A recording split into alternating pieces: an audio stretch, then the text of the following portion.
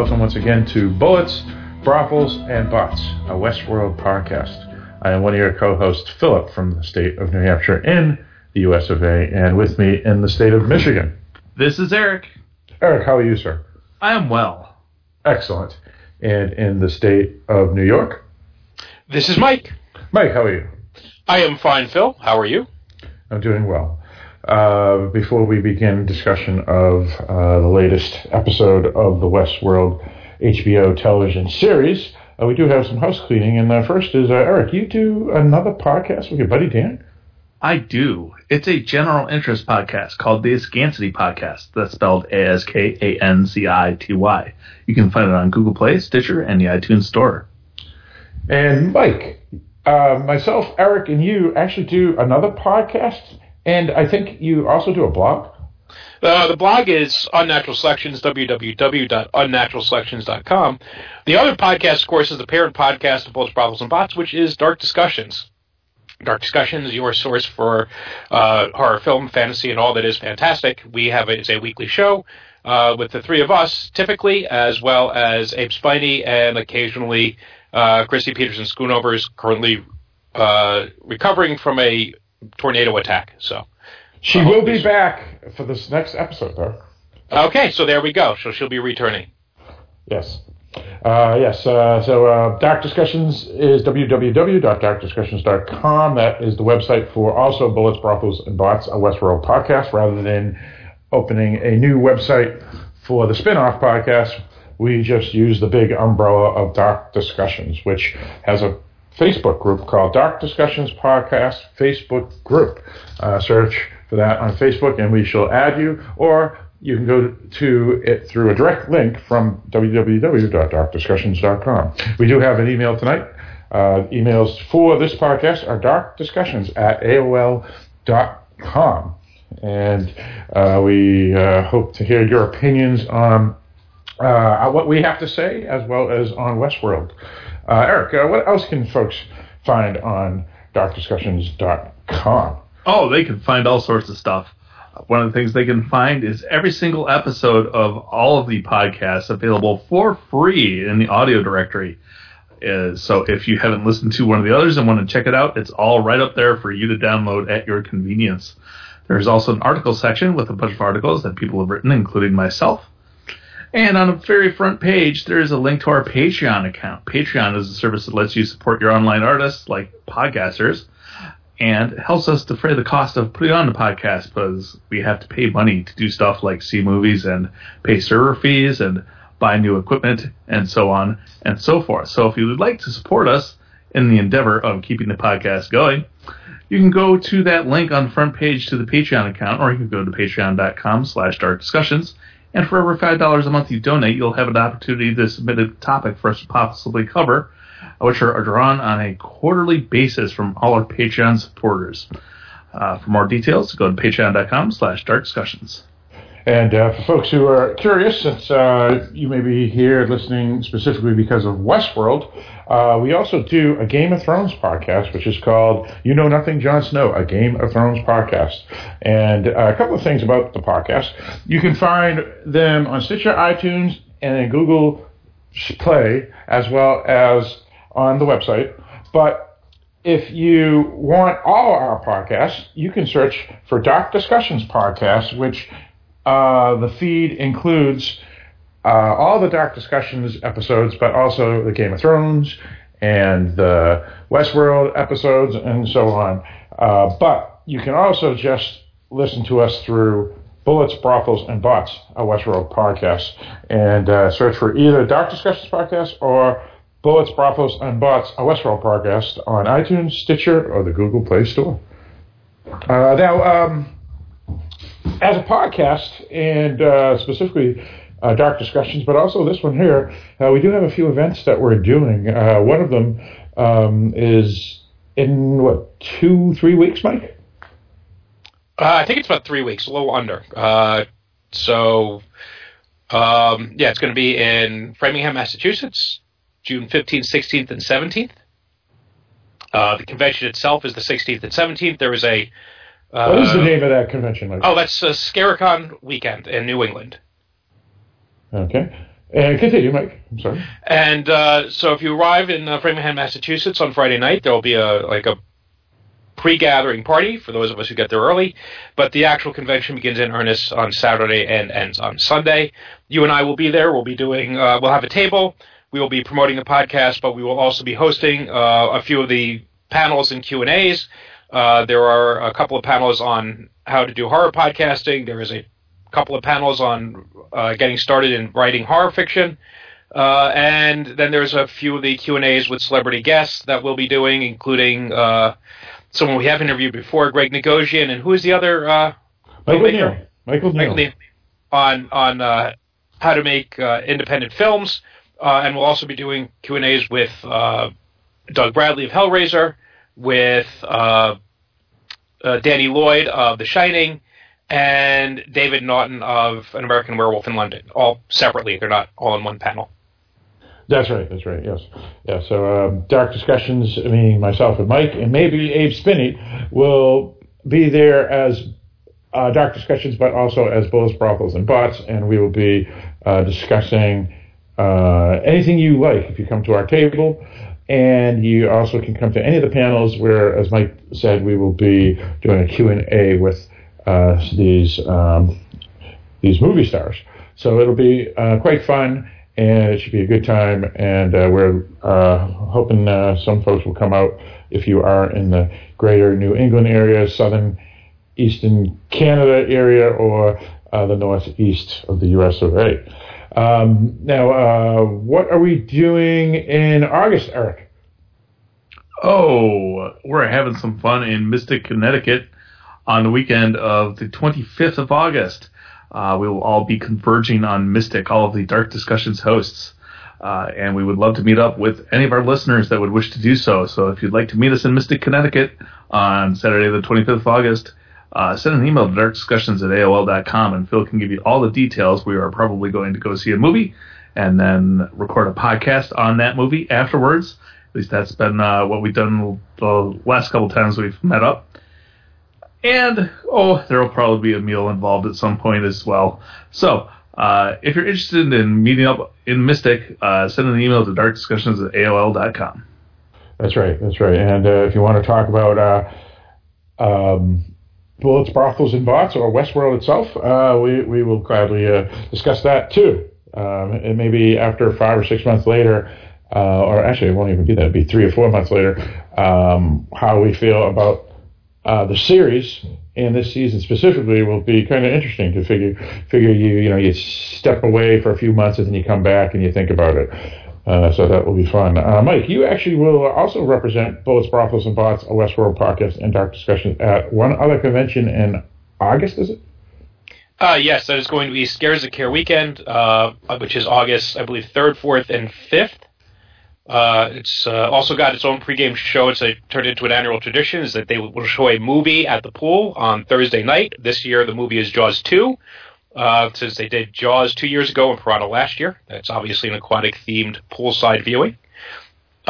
Celebrities for this year, besides myself, of course, will be, you have Keith David from The Thing and They Live and Platoon and Chronicles of Riddick. From Sons of Anarchy. Mr. Rogers. And Mr. Rogers. From Sons of Anarchy, you have Mark Boone Jr., who played Bobby, Tommy Flanagan, who played Chibs, and Kim Coates, who played Tiggs.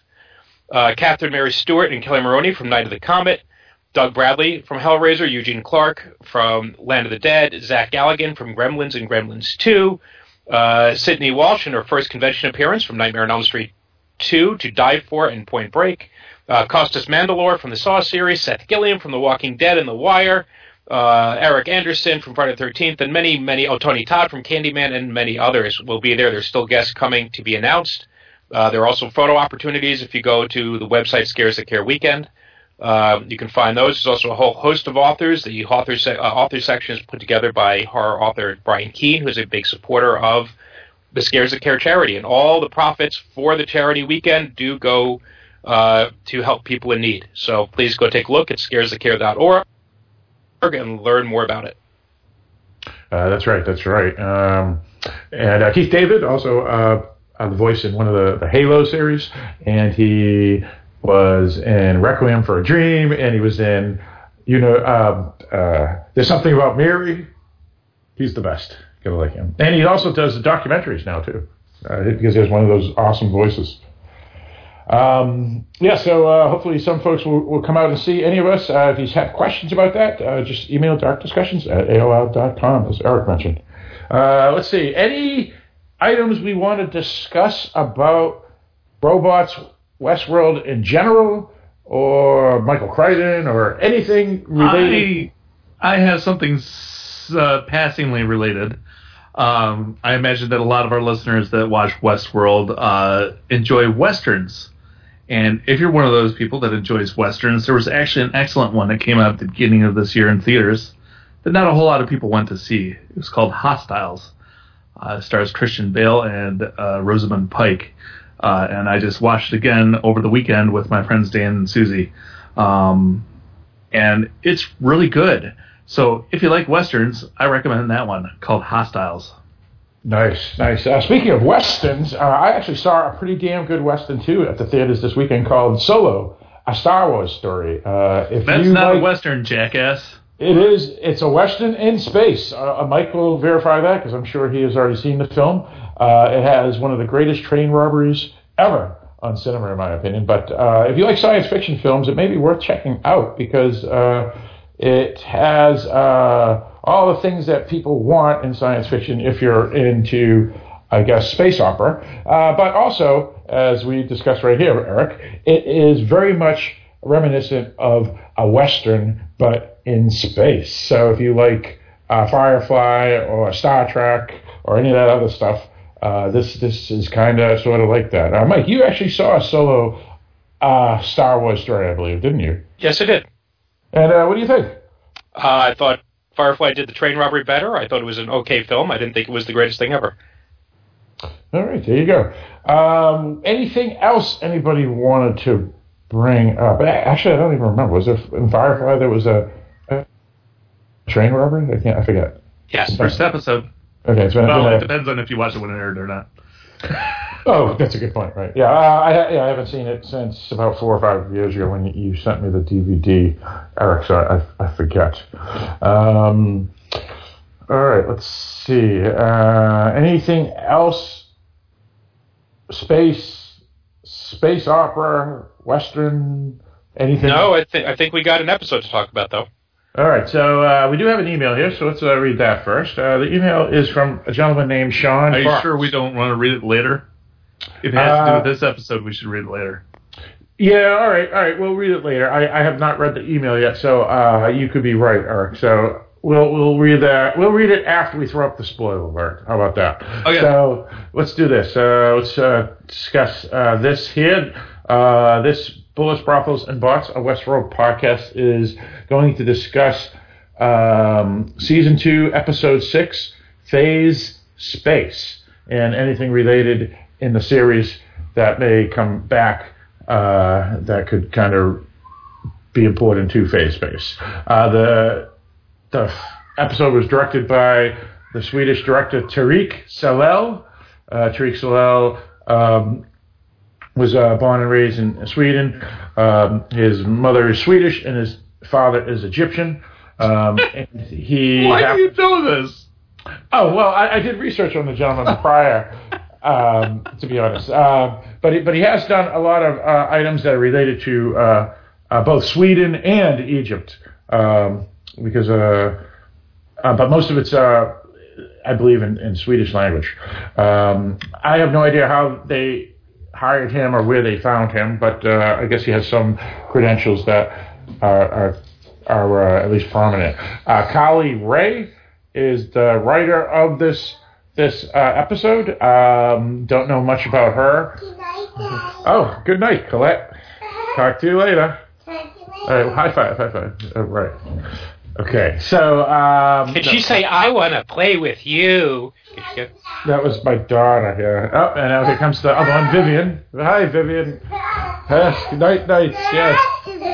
Yeah, that's the headphones, yeah. Nice hug from Colette, yeah. High five, Vivian, high five. All right. All right, now they're high-fiving. All right. Talk to you later. Okay, bye. Bye. Night. Okay. Phil, Yeah. how did you produce those cute creatures? I don't understand. Oh, God, do I have to teach you, too? That's funny, right? No, but I'm thinking of genetics. It doesn't make sense. Oh. Your wife must be a sweetheart. Oh, come on, Eric.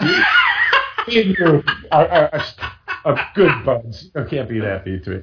On a serious note, back to the episode. Came out on May 27th, 2018. We were recording this on Memorial Day, 28th of 2018. The viewership hasn't been released yet, but last week's viewership, Akane no Mai, was 1.55 million, which is the third lowest. So it keeps on dropping each week. The two lowest were from last season, and then every episode since episode 3, I think, has been slowly it keeps on falling to third lowest. But yeah, that's all I got for this episode. But I guess we can go around and discuss what we felt about this. So let's start with Mr. Mean Eric. I'm just busting your chops, Phil. Right. This episode, I really liked certain things about this episode, but as a whole, I don't think I liked it as much as the last 2 weeks. Yeah, there are particular plot points I'm not particularly interested in that take up time that I'd rather be spending elsewhere. Hopefully everything will intertwine eventually, and I won't feel this way about some portions of episodes being a waste of my time. But still not on board with Dolores. Yeah, so I liked the episode, but I wasn't like, after the last couple weeks after watching the episode, I was all pumped up after I got done watching the episode. That was not the case this week. I was just like, okay, on to the next thing. All right, very good. Yeah, for me, I like this episode pretty much. There's a couple of things that I'll discuss that I didn't like, and it's not related really to this episode. It's more related to the season itself and possibly last episode. I, unlike you, Eric, felt last week's episode was one of the worst in the season and maybe the worst in the series, but that's just personally for me. This one was pretty solid, except for, oddly, I did not enjoy much Tandy Newton's or Maeve's storyline this week because of some of the issues related to last week. But all in all, it was pretty solid, though it's not necessarily one that grabs me and says, oh yeah, I have to continue watching this show, but at least moves the story along, at least at a decent pace anyway. Mike? I actually like this one quite a bit. I liked it more than last week's. Although last week's was fine, it felt more of a diversion than anything else. This week we got back on track. There's some significant developments, both at the beginning and at the end of the episode, and at least one or two more in the middle. And we'll, I'm sure, talk about those. We are now past the halfway mark. Revelations are starting to come, and this series season story arc is starting to come together. And, we'll see what people think about that. I do expect, by the way, Phil, the ratings to drop again this week because it's Memorial Day weekend, and people tend not to watch a lot of TV on Memorial Day weekend. Or movies, for that matter, it seems. Right. Yeah. Okay. Let me see here. We do have an email, as I stated, so we'll throw up the spoiler alert right here, and we'll discuss the entire episode and highlights and whatnot. And so this email may have spoilers, so we'll just throw it up now and read the email and then get into our discussion. So here we go. Sean Fox, a listener from Canada. He's also a listener of the Dark Discussions podcast as well, and I think he joined us originally with that podcast and found us that way rather than the other way around. And this is what he has to say. He goes, hello and happy or post-happy Memorial Day to you guys and all your American listeners. I hope you enjoyed your long weekend and enjoyed the big reveal at the end of this episode. First, I will say it was a good episode, but not a great one, until the reveal at the end in the cradle. It was something I was hoping for, but wasn't sure it would come to pass. I look forward to just what it means to everyone involved. I love the ongoing Bernard and Elsie scenes, especially her line about the macho fucks. They have a great chemistry, and her return is a very happy addition to the story and for Eric. The Maeve goddess powers thing is a double-edged sword, as though it is cool when she uses it. It also creates a need to balance the equation storytelling-wise. Unless they can explain that she can only use it for short periods because it takes a huge toll on her physically, emotionally, or drains her in some way. It doesn't make sense that she doesn't just go in God mode video game cheat style all time whenever danger rears its head. Like, for instance, her return to her homestead. The new Macho Fuck Teddy version seems like a toy Dolores is going to wish she hadn't realigned or upgraded. Whether his new merciless, mean scowl attitude is going to end up screwing up her plans or outright lead to him backstabbing Dolores in the back, that is my humble theory at this point. I'm not a fan of William's daughter, and she has done nothing to endear or ingratiate herself in the story. Hopefully down the line it will work itself out, but I wish the tiger had offed her and the tiger had survived their encounter instead. Okay, enough rambling. You gents have things to do. Thanks as always for all your efforts, and hope you have a great week ahead of you. Screw that. I hope you all have your best weeks ever. Sean from St. Albert, Alberta, Canada. All right. So, thank you, Sean, for sending the email. I'm sure we're definitely going to probably talk about every point that he mentioned, and because we're probably going to go through all the storylines. So, how do we guys want to discuss this? You want to talk about that pre-credit scene or the scene right after the credit? I forget when it was, but the first scene. Yes, that's important. Yeah. First of all, let me just even throw this out. It's a really minor thing, but if you paid attention to the previously on segment for Westworld, it felt like it was done very differently than they have in the past, because they just kind of had like an ongoing rhythm going on in the background. They just cut one scene after the other without like the previously on, without dialogue. It was just kind of showing not much dialogue, a lot of images of what we've seen, kind of randomly scattered about, as opposed to stuff that you could put in context. It was sort of a weird summation of everything we've seen this season. And I don't know that it really effectively worked in terms of reminding everybody that we've seen. Okay. I don't know. It just something I noticed. Mm-hmm. It felt more like something you'd see sort of like at the season's end rather than the season midpoint. Okay. Yeah, all right. I didn't really notice.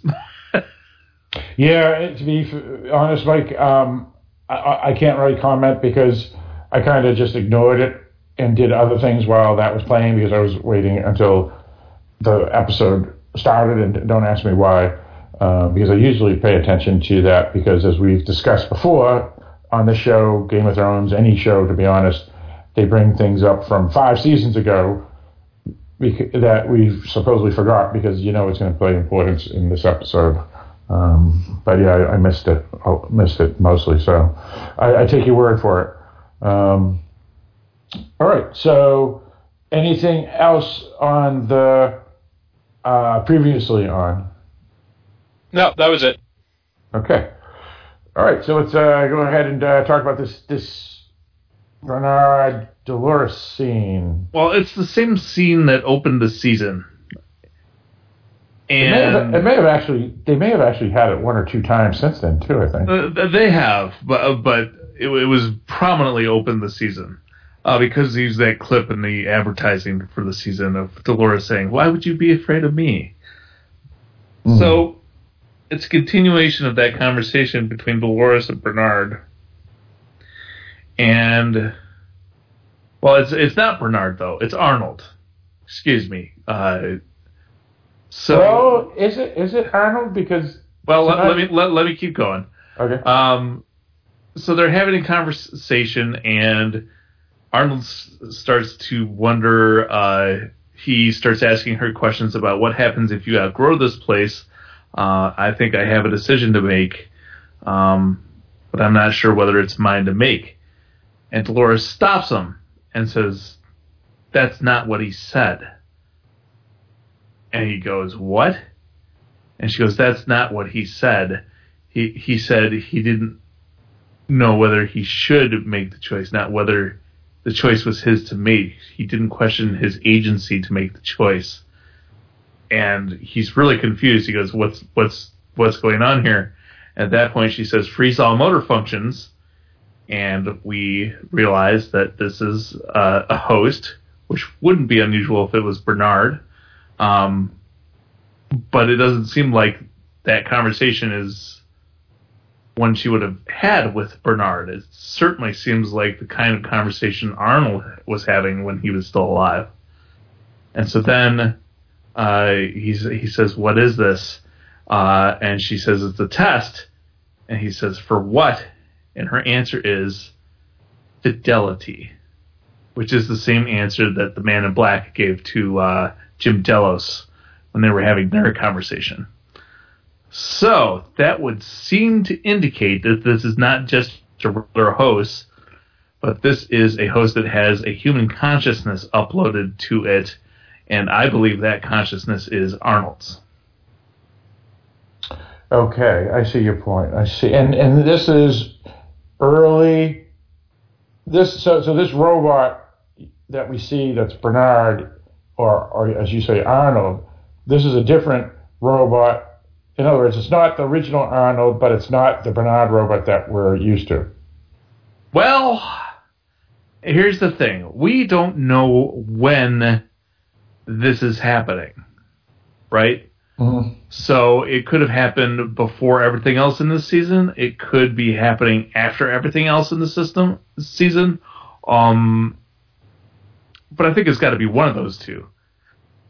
Because she's in her blue Dolores dress. And that's not what Dolores in the current storyline we're seeing her in is wearing. So, I believe it is later on. If that's the case, then because of other incidents that happen in this episode, it could be the same Bernard body with Arnold's consciousness in it, if that makes sense. Yeah, I do. Well, that's the thing that see where I'm going with that? Yeah. I mean, again, I see, because, 2 episodes ago they were really pushing that consciousness from a brain into a program or into bits, and then uploading it into these eggs, and then putting the eggs into people. And then we had that discussion: are these consciousness really people or not, or are they just programs at the point in time when they were uploaded to file bits? Well, and also we see that when Bernard's head gets opened up this episode and his egg gets removed, we see it's one of the host ones. Because it's like the whitish blue before it gets inserted into the cradle. The one he picked up in the drone lab was red. So we don't know who that belongs to. It could be that the Bernard that is currently disabled in the cradle has Arnold's consciousness in its pocket.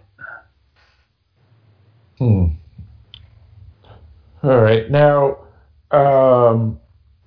when Dolores, am I being weird here, or are you following? No, I know exactly what you're saying. I just wanted to ask one other thing before you go, Mike, which is, was Dolores then at all times faking her, I guess, the way hosts act, because here it seems like she was already an independent thinker, or at least programmed to turn into an independent thinker or some sort of malevolent figure when something happens.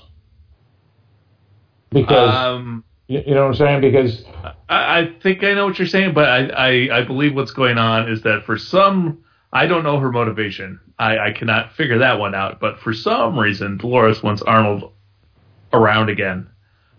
Maybe she just likes him because he cared about her. But it seems that now that she's gained consciousness, she still retains all of her old memories.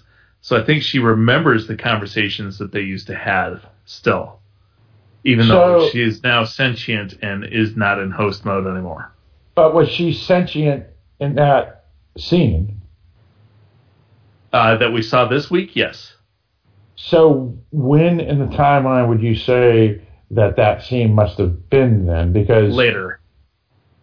So you're saying way in the future?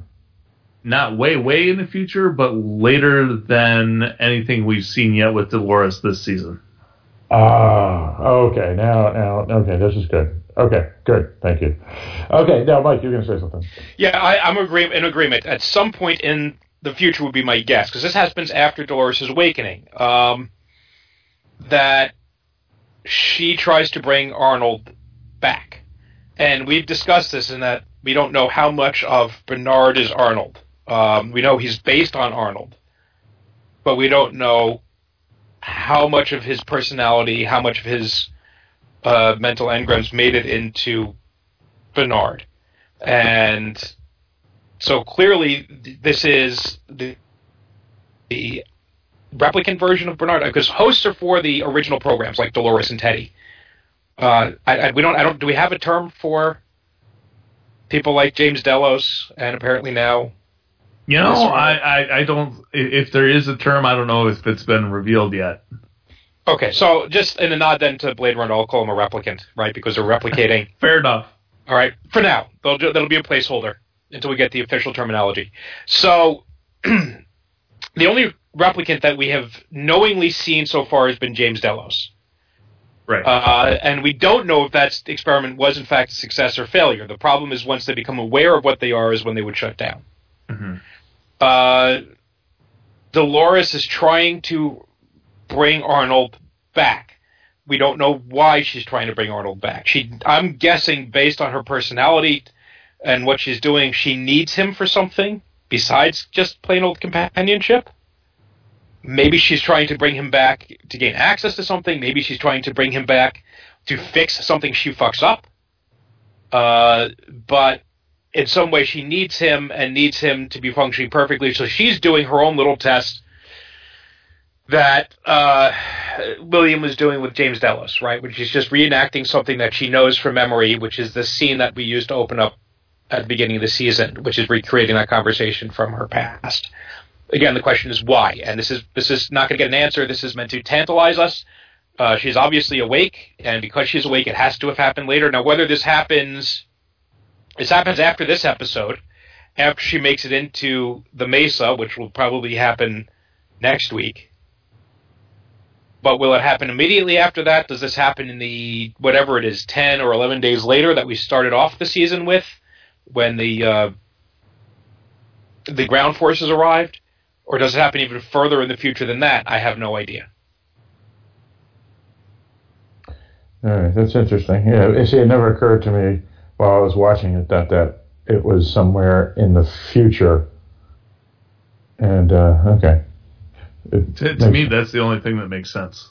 Well, that's what it was, is the past not 24 hours, but actually 24 hours. I've been trying to figure it out. It's like, I don't get this, because it doesn't make any sense, unless she was always sentient, and she was just pretending she wasn't, which contradicts everything that we saw in season 1.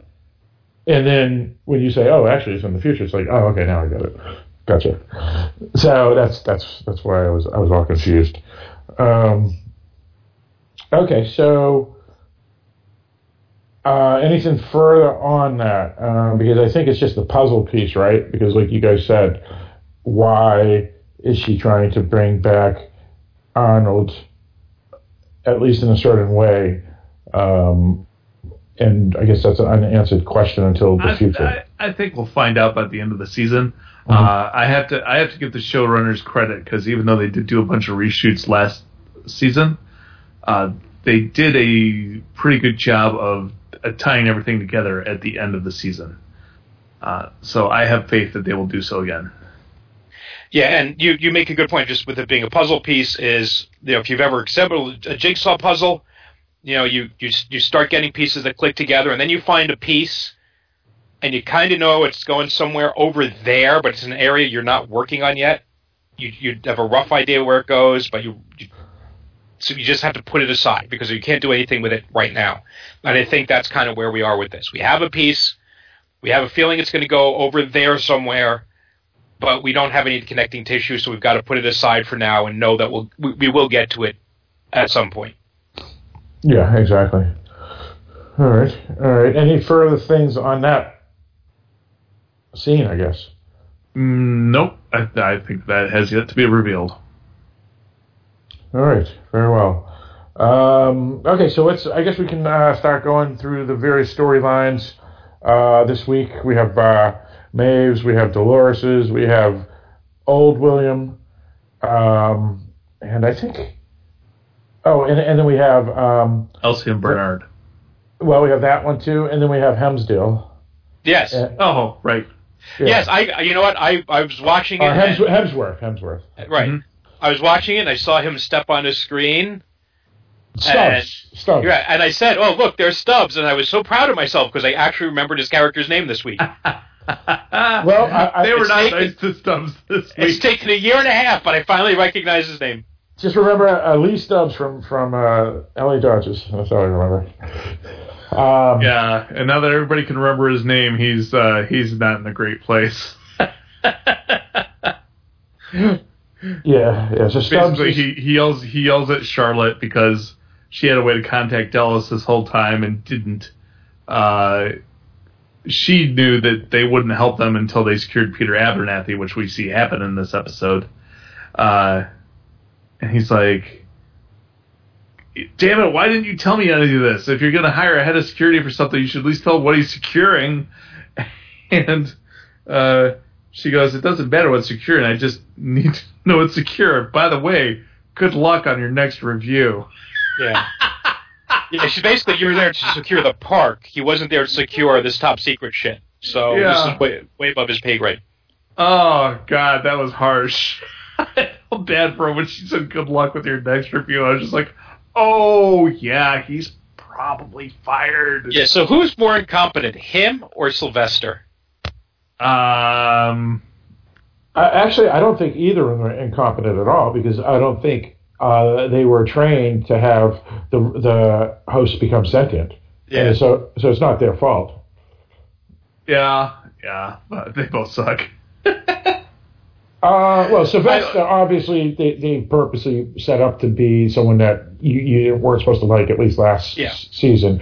Stubbs, I don't think he's set up to be someone you're supposed to hate. Yeah, I like Stubbs, but Sylvester's a douchebag. Stubbs is getting kicked around this episode, though. There was also that scene with the commander that arrives. I forget his name. But Coughlin. Coughlin arrives, and Stubbs introduces himself as Ashley Stubbs and says something about something, and Coughlin just yells at him and goes, well, your techs better get their goddamn fingers out of my robots. The pros are here now. Oh, yeah. So she has one of his guys, he goes, if you did anything, Ashley? Jesus Christ. Ashley is here to help you. Clearly, Mom was an Evil Dead fan. Stubbs is just getting kicked around this episode. Since we're already here, I mean, this is because this is how it starts after the credits, I'm pretty sure, is with them in the control room. You hear gunfire. Charlotte Hale says something like, what's there left to shoot at this point? She breaks out the box. They bring in to call for help, and they bring in Peter Abernathy, and they crucify him, right? They put him down on the table, and they nail him to to the it's chair. not exactly crucifixion, but they do nail him to the chair. Yes. Oh, but it is definitely there symbolically. Okay. You think so, Mike? Oh, I think so. When you put nails in someone's arms and legs to hold them down, I think there's a bit of a symbolic crucifixion going on. Okay, but I wouldn't necessarily say that he represents a Jesus figure by any means. Well, we don't know. It depends on what's in his head. Does he have is the stuff in his head going to deliver anyone? Oh, I see. I was thinking of goodness, not of the supernatural part of. Well, is he going to be? Is he a savior in some way, shape, or form? Okay, I see what you're saying. Yeah, I mean, okay, it's right. So savior rather than necessarily. See, when I think of the word Jesus, you're right. He is savior, but I always think of him as the man without sin, and so it depends on. So when you said crucifixion and a Jesus figure, I was like, I didn't get that. That's right, because he can be labeled as multiple things. So, all right, the savior at least. Yeah, okay, that makes sense. So, because they finally have him under control, and Charlotte Hale does say something later about how, don't worry, he's not going anywhere, and that makes me wonder if when she says that, he's already gotten up and left, because that's usually the kind of thing that someone says, and then the exact opposite ends up happening. Right. Oh well, but you know what? They can do it differently, and if we want to do the Jesus or a resurrection symbolism anyway, he could leave his program could leave that body and just go to another body. So he could leave.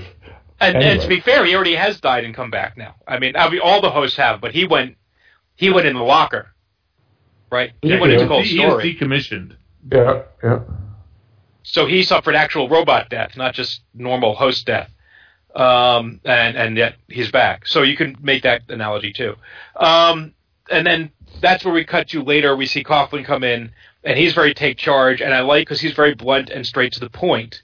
And yeah, he's a bit of a dick to Stubbs, or should we just call him Ashley from this point? But I like, for example, the one tech is saying, I don't understand. We've fixed everything. Everything's in the park. Everything's functioning normally. Have you turned off the killer robots? Right. Because he gets right to the point of the matter. Nobody gives a shit about the weather system. Nobody cares if the train's running on time. Do you still have killer robots running around the park? And that's it. So I kind of like him. He's very blunt, very to the point, and clearly he knows something about the tech because he talks about how the people running it right now are amateurs, and he wants to get into the system. So I like the character from what little we've seen of him so far, and we'll see how he changes. Seems like he would have gotten along with Jim Delos. Yeah. Well, yeah, it looks like he's possibly Scottish too, based off his accent. So. Yep. So they get the map working in the big room in the control center, and just in time to see a blinking red dot, which never is good. Right, and we'll have to talk about that because that's a completely different storyline, and that's the conclusion of that storyline for this episode, right? Yep. So before we talk about what that blinking light is, we have to go through Dolores' storyline, I think. Okay. Anything else? Change Teddy. Teddy's mean. She steals the train. Yeah, but I like... let's get there. I think Elizabeth Catherine Gray posted a screen cap, and I just shared it with you guys on Skype, of Teddy's stats before and after they played with it. Yep. And if you have played role-playing games, either pen and paper or computer role-playing games, you might be familiar with the concept of min-maxing, which is where you figure out who is your character, and then you max out everything in that character's stats and that are necessary just to get the goal accomplished, and minimize all the stuff that might actually make them an interesting person, because they don't actually go with being a gunslinger or a thief or a wizard, whatever it is. Okay, so you're saying, for example, for folks who aren't familiar with this, like, for example, there's the fighter character in Dungeons & Dragons. And for a fighter character, you have to have 16 strength or something like that, or 13 strength or higher. And you're saying that when you roll your dice, you give 18, which is the max for quote-unquote human characters in that game, 18 strength, and then for intelligence or wisdom or charisma, you give lower ratings. Right, or in some case you distribute points, but you just put everything into strength and constitution, and you put nothing into intelligence and wisdom and charisma, because those don't matter if you're a fighter, and they basically make a hulking brute that's a moron. Or if you're a wizard, you put everything into intelligence and wisdom, and you put very little into strength and constitution. And then same thing with skills. You just max out the combat skills, forget about anything that has to do with adding flavor, personality to it. So if you look at Teddy's skills, they have maxed out a lot. They've changed. First, they've maxed out a lot of his abilities and set almost everything else down to 0. So, for example, he'd been almost maxed out on empathy before, and now he's got a 0 empathy. He's maxed out on cruelty. He's maxed out on self-preservation. He's maxed out on decisiveness, but his patience is at 0. Okay. Which seems to be a really bad combination. Sounds like a boss I had once. Yeah. Max out on aggression, almost max on loyalty, max on tenacity, max on courage. This is the dangerous one. If you remember when Maeve went through this, max out on bulk apperception, which is her general intelligence and awareness. Max out on coordination, which will make him a better gunfighter. And almost everything else is at 0. Now, tenacity, which would mean never give up, right? Right. Now, let me ask you this. So, because of that, and you and Elizabeth Catherine Gray happened to look at this scene. See, I didn't, or I just glanced over it. I didn't really look at it in detail. It kind of ruins one of my theories I was going to throw out tonight, which is when he goes over to the human tech and just blows his brains out. I thought he did it because he knew that the human was dead anyway. It's one of Dolores' people was going to kill the human anyway, and so he was faking it, and he was going to eventually betray Dolores and save people. But you're saying, based off of this, he wasn't faking it at all. He had no empathy, and he just blew the guy's brains out because he has no patience. Mm-hmm. Yes. Interesting. Okay. Yeah, his loyalty stat is still way up there. Yes, they haven't changed. Loyalty is at 19 out of 20, so they haven't changed that. But like his empathy is gone, his meekness was gone. What was the sensuality? Poor Dolores. His sensuality was at 0 before, and it's still at a 0. So. But he don't know what to do with it. Right, and his charm was a 7, and it's still stuck there. But yeah, so his humility was 18, and now it's nothing. So yeah, all that other stuff is just interesting, zeroed out. So now, yeah, so she's and you see the look on her face of, oh fuck, what have I done? Mm-hmm. At points, because can't you just change it again? It's not her Teddy anymore. It's not her. Not only is it not her Teddy anymore, but she's created something she may not really be able to handle, and Teddy just killed the person who changed it. Oh, that's right. Yeah, okay. Gotcha. But the other tech, so the other tech that was with him, that didn't know how to do it then. Well, there's the one who got shot in the head, that Teddy shot in the head. I think it was the black guy who was on the train. And I'm guessing he didn't survive the train entering the station. Right. Okay, interesting. All right, so even though Teddy's loyal, he doesn't have patience or empathy anymore, and so that may be an issue going forward. Gotcha. He has no patience, but he is maxed out on decisiveness. So.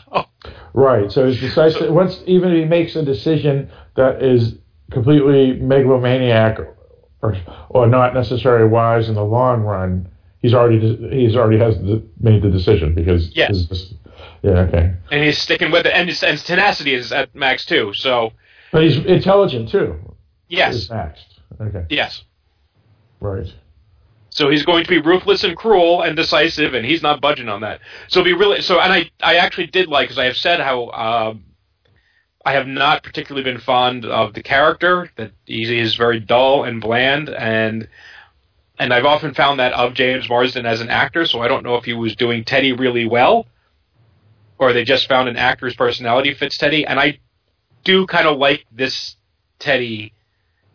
I think he's playing this well. I think he pops a little bit more off the screen. He's obviously not a better person, right? But I think the actor is showing that what he was doing with Teddy was very deliberate. Right. I do like that he's not going over the top with it either. No, he's very, I guess, non-emotional. I mean, he's like you said, he has no patience because he just pulls out the gun and blows the guy's brains out, and he goes, everything will work out. But he's not like a megalomaniac, cackling, crazy man, which I like. Yeah, so I'm right there with you, Eric. That's a good point. And that is pretty much the Dolores and Teddy storyline. And now, what is important to note... They steal the train. Yeah. They search for speed, and they head off towards the mesa. And then as they approach the mesa, Teddy gives the black tech a gun and one bullet and says, "This is the last of my mercy.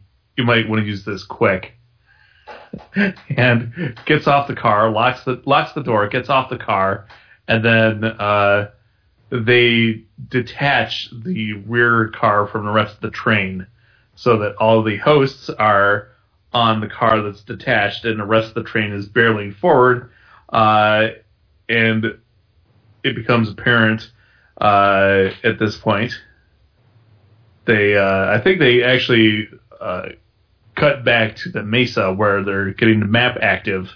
And when Cocker says, "What the hell is that?" about the blinking red light, Charlotte's answer is, "That's the train."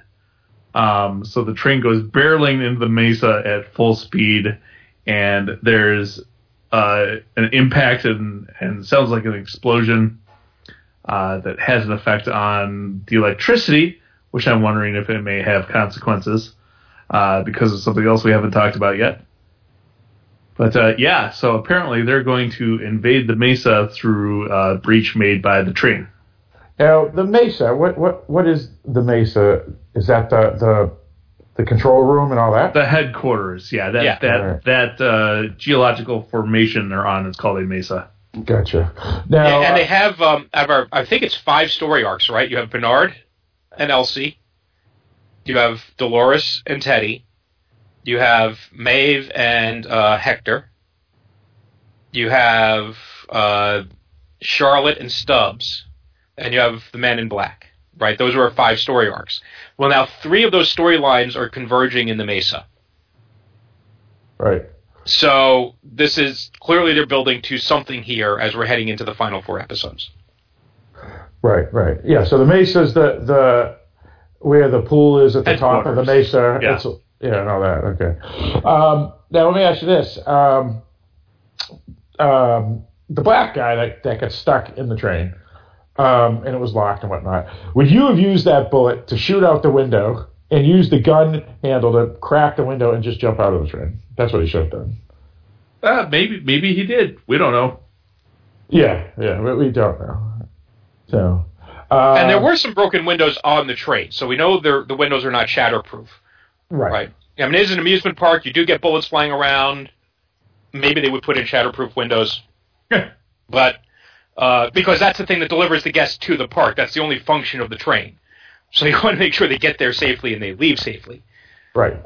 But, yeah, no, that's... Or maybe there's some government regulation that says, all trains must have shatterproof glass now. But, yeah, so clearly that wasn't shatterproof, and yet he did not jump off. Well, he doesn't seem to get out.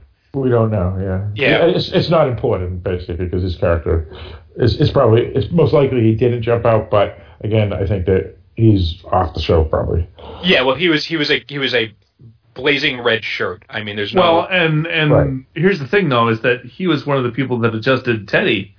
So if Dolores is having second guesses about whether that was the right thing to do, that might have been a short-sighted decision to send him off on a train like that.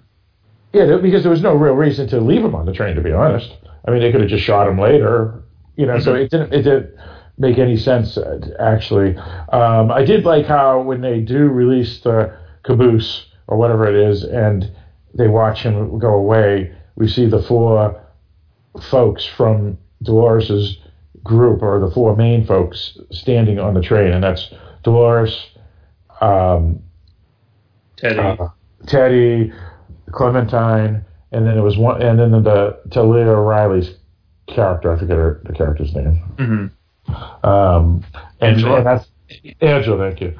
Yeah. So, is that all that's left of Dolores's group? Could be. Interesting. Yeah. So I don't know what she plans to do. Well, I think they're the significant ones. She may have left they're the ones that talk. Yeah, they're the ones that have credits on the opening. Right. So all the rest of them are just Dothraki. That doesn't matter. Uh-huh. Okay. All right. Fair enough. So whether they were on the caboose or not, we don't know, and I guess it doesn't matter because they're not important to the leadership of or the main cast. All right. So that's that storyline. So we have the Men in Black. We got Bernard, and we got Maeve. Well, let's do Men in Black because that's easy and short. Now, this is one of the two storylines I didn't like this week. It was fairly lame. Yeah. Yeah, because it was like they added something into the story that doesn't really have much to do with the main story. But let's get into it. We'll talk. It was basically like, remember the Man in Black? He's still around. Next. Yeah. Well, why? What's the importance of his daughter's character? We'll find out.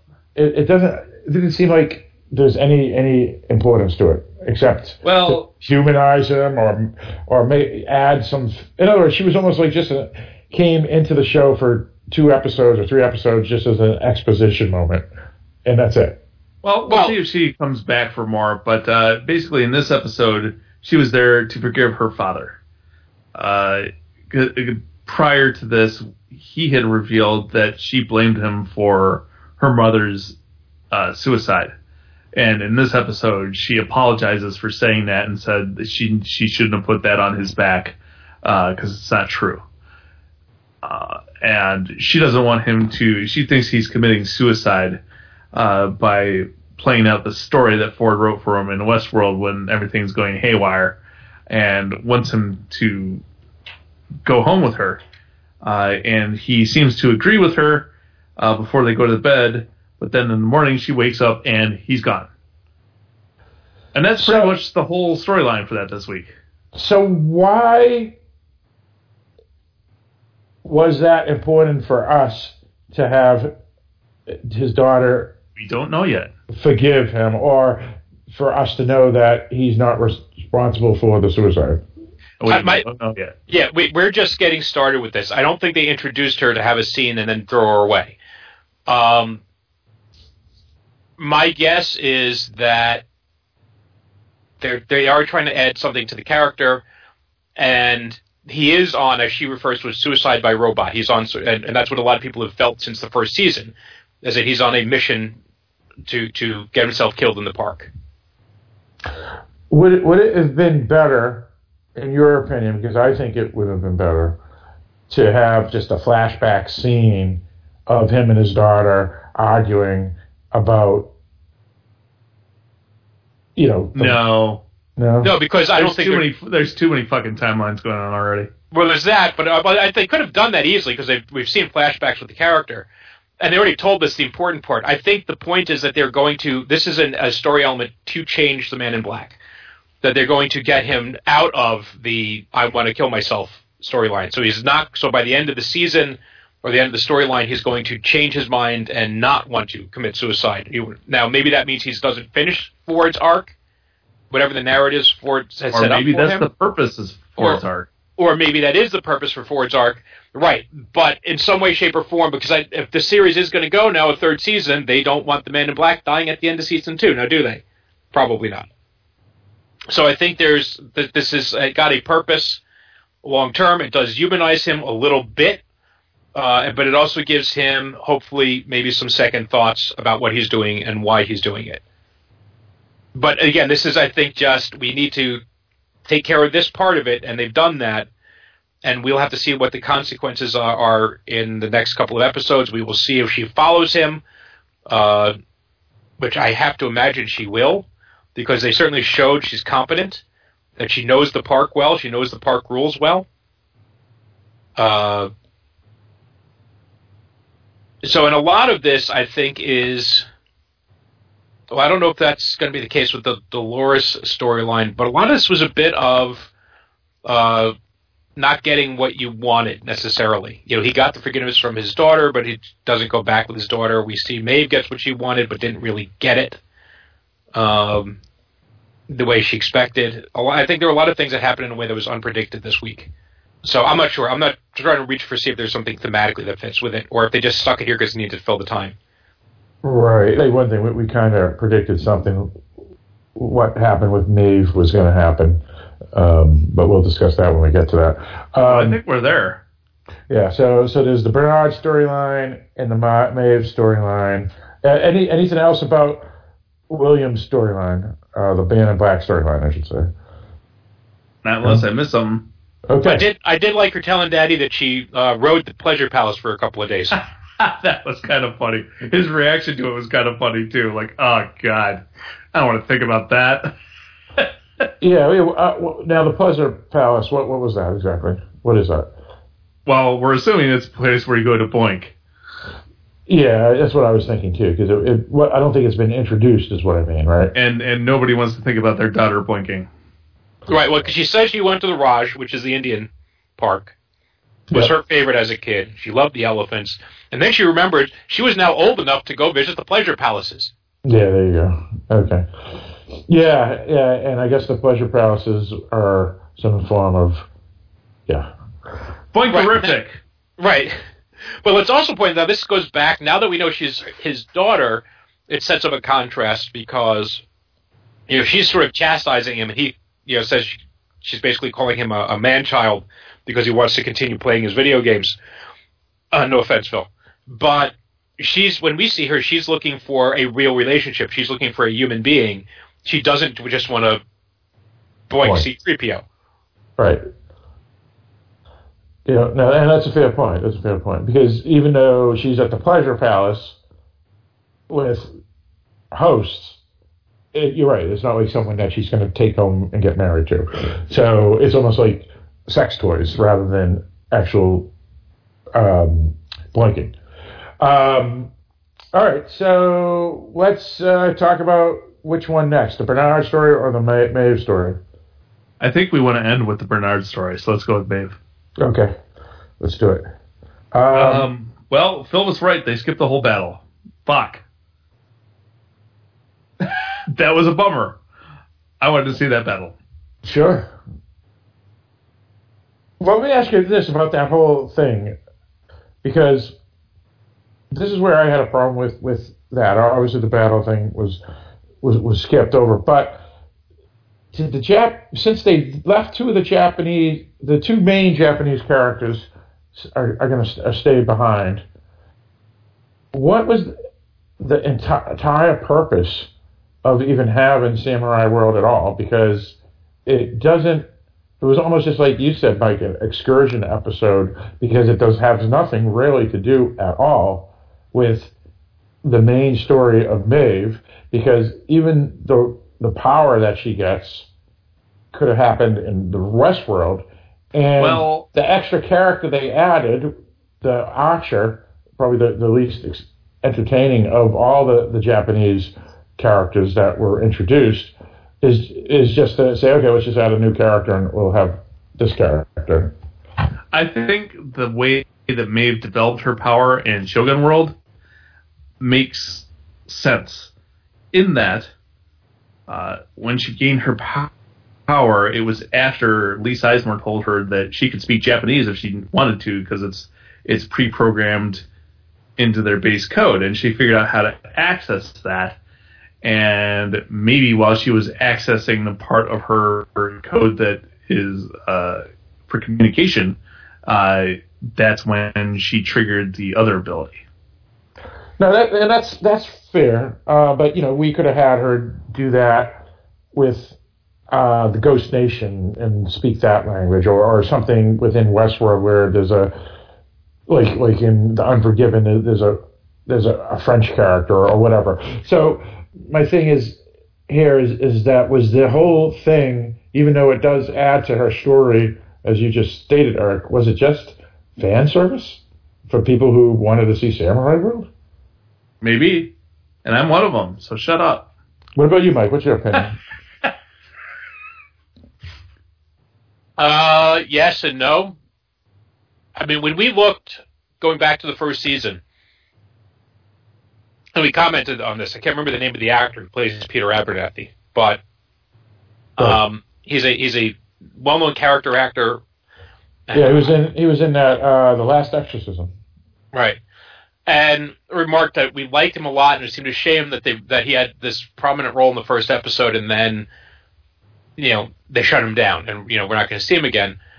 And yet here he is, back again. They may have plans for these characters and for these other worlds down the road. Remember, they had a 5 or 6 season story arc planned. So some of these things are laying seeds that'll pay off later. Right now, Samurai World felt like a little bit of a diversion. It was a way to teach Maeve her new powers, which we'll get to in a second, but they could easily have come up with something for something happening in Westworld to teach her the same thing. So it feels like a diversion. It feels a little bit like fan service because people have been demanding Samurai World, or now Shogun World, since the first season, since the beginning of the first season, pretty much. They had was it Roman World was the decadent world, so instead they have Raj World. Yeah. Right. That's where you go get your sexual jollies. I will say the repair bill has to be a lot higher in Shogun World because you just have to dig a bullet out in Westworld. They've got to reattach heads and arms. They got all sorts of massive repairs on there. Right. So I think that one thing that I rolled my eyes was when the 2 lead Japanese characters said we're going to stay behind, and I felt that that I should have guessed that was going to happen. In other words, they were almost like the guest stars of the week characters from last week and this week, and I should have. So what's wrong with that, Phil? I guess it took me out of the show. I mean, it doesn't fit like. The other choice is to have an 8-episode season. What is it? Repeat that. I'm sorry. The other choice is to have an 8-episode season because they didn't have enough story to fill out. Yeah, I guess. So well, yeah. I mean, I guess it's. I don't know. It just felt like the typical regular network television type of special guest of the week. Your expectations are way too fucking high. I think you're right. You're probably right, Eric. Yeah, because you want everything to be original and different every single moment, and that's just impossible to pull off. Well, I wouldn't go that far, but maybe my expectations are a little higher than other people's. Yeah. Well, I don't think I had no problem with the Shogun World diversion. I thought it was a lot of fun. Well, and I don't think there's anything wrong with this character deciding to stay behind, or those characters, because again, it doesn't mean that we're done with them. It shows that the characters do have their own agency, they have their own motivations, and just like Maeve is driven by her obsession with her daughter, so was Akane, and the Japanese Hector, whatever his name was again. His loyalty score is probably really high, specifically tied to Akane. So if she's not leaving, neither is he. Musashi. His name. There's no reason to think that we will never see Shogun World again, and therefore there's no reason to think we won't see these characters again. Right. Yeah. I mean, I don't know the actor's name, but the guy that played Musashi, he's a pretty big character actor in both English language films and Japanese films. So yeah. I mean, again, they who knows? They probably have contracts that says we'll need you in episode 10 or episode 2 of next season. So I guess that doesn't matter. I also just want to mention that I really enjoyed listening to Tandy Newton speak Japanese. I thought she did a really good job with that. It's making me wonder whether she learned her lines phonetically or whether she actually knows some Japanese. That's an excellent point, Eric. Because she delivered the lines so well. Well, I have to ask. It could even be dubbed too, because you never know how they do it nowadays. But go on, Mike. Well, I have to ask, Eric. Do you speak any Japanese? Sayonara. Not per se. I have been. Hi. That means hi. Well, I'm just saying because I'm wondering if there's someone who does speak Japanese going, "Oh my God, she's so terrible. Her accent is horrible." Well, the accent, I guess, doesn't matter. Well, we wouldn't. I'm just saying I would never notice. She could be speaking great Japanese. She could be speaking pig Japanese. I would have no clue. Well, my point is that whatever is the case may be, she sounds fantastic. Okay. I bought every single second of her speaking Japanese. Sure. Yeah. Did not sound like somebody who does not know Japanese. That was my point. I would like any listeners who speak Japanese, and I mean from Japan, or if Tandy Newton's version of it was had an English accent to it. In other words, someone from England, because she's originally from England, how they would say it, similar to how Hector has a Latin. Even though he's a Brazilian actor, so he speaks Portuguese, but he's obviously trying to pretend he has a Mexican accent when he speaks English. So it would be curious to know if you're right, because if she's a robot that knows how to speak the language because it's built in her code, is it specifically to speak just like someone that was born and raised in Japan or not, or if it's someone that is an immigrant to Japan with a foreign accent? And you're right. I suppose they could have overdubbed it, but if they did a really good job with it because there's no discrepancy between the sound and the lip movement. Yeah, one of the advantages they have in doing a series like this is it gives the actors. It's only 8 episodes. They can plan out when they need the actors. They could film all of Maeve's stuff separately from everybody else's. Right, unlike a weekly show that you typically would have in the networks. So in other words, they can film all of the Maeve storyline in a couple of weeks, and then they could go film the Man in Black storyline, and then they can go film something else. Where in, let's say, a traditional TV series like a Law and Order, every actor has to be there every week because they're on every show. Right? They have 22 episodes a year. They don't have time to schedule it that way. But that also would give Tandy Newton time to learn the lines in Japanese, whether it's learning Japanese or just learning how to say the lines phonetically. I would like to believe that that's how it's done, Mike, but if I'm not mistaken, based off of what we've read about Game of Thrones, when each director, like I think his name was Mike Sapochnik, Miguel Sapochnik, or however the director, when he comes in and he's directing Jon Snow in Iceland and then Cersei's in Macedonia and on and on and on, he's directing that one episode, so I think they have to fly. He has to fly. I don't think it's sequential. I think they're doing it in chunks. So that one episode is directed by Miguel Sapochnik. And you know what I'm saying? It's because if you're having 10 different directors, I can't believe I understand what you're saying, Phil. Yeah, you know what I'm saying. Yeah. So you see what I'm saying, Mike? Yeah, I got you. Yeah, so it is a good question. I would love to know how they do it, because you're right. The smartest way would be one director just doing all the Maeve storyline, because then they could just do it and on and on. But I don't know if they do that. I don't think they do that. So it's a good question. Elizabeth Catherine Gray may know, because I know she reads a lot of this stuff. She wants to let us know. Please let us know. All right, so let's continue talking about Maeve's storyline, right? So we haven't even really talked about the story itself. Basically, the baddie who is she slaughtered all the Japanese people who were mad at her. Yeah.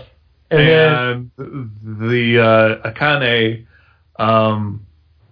cuts Sakura's heart out of her chest, which is gruesome. And then the whole group of them go on a journey to what I can only assume, if that wasn't Mount Fuji, it looked an awful lot like Mount Fuji. It's supposed to be Mount Fuji. Sakura's home. So they go back there and then put her to rest by burning her heart. But before they do that, we have the Hector, what's his name again? Musashi, have a duel. And then he chops it. Oh, yeah, you're right. That happened first thing. Sorry. Yeah, and that was one of the story important lines where Maeve says to Akane that every person has to. Akane says, no, don't let him fight because he's going to probably get killed. And Maeve says everybody has a right to choose their own destiny, even if that destiny is death. Unless they get in Maeve's way, then she just tells them to kill themselves. Right. She's very consistent, that Maeve. Right. I mean the story was the typical Hollywood story because the baddie says, "Okay, we'll duel," because Musashi used the time-honored tradition of bark, bark, bark, bark, bark. Right. If it was a different show, apparently that works in Japan too. Yeah, if it was a different show, they would just kill him because I seen that recently. Where someone was trying to say you're a chicken, and you know what it was? It was Game of Thrones. It was Ramsay Bolton, where Jon Snow asked for a duel. You remember? And he goes, "I'm not going to duel you. You're stupid. I have a better army. I'm just going to slaughter you." Uh-huh. And that's what I thought was going to happen. But the guy said, "Okay, I'll duel you." And Musashi does win and chops his head off and lets him. Well, first he chops his arm off. Yes. Then he gives the guy. Well, hang on. First, during the duel, he steals the other guy's second sword. Then he uses it to chop off that guy's arm. Then he gives them the sword back so he can use his other hand remaining to commit harikari. And then after he stabs himself, chops the guy's head off. Right.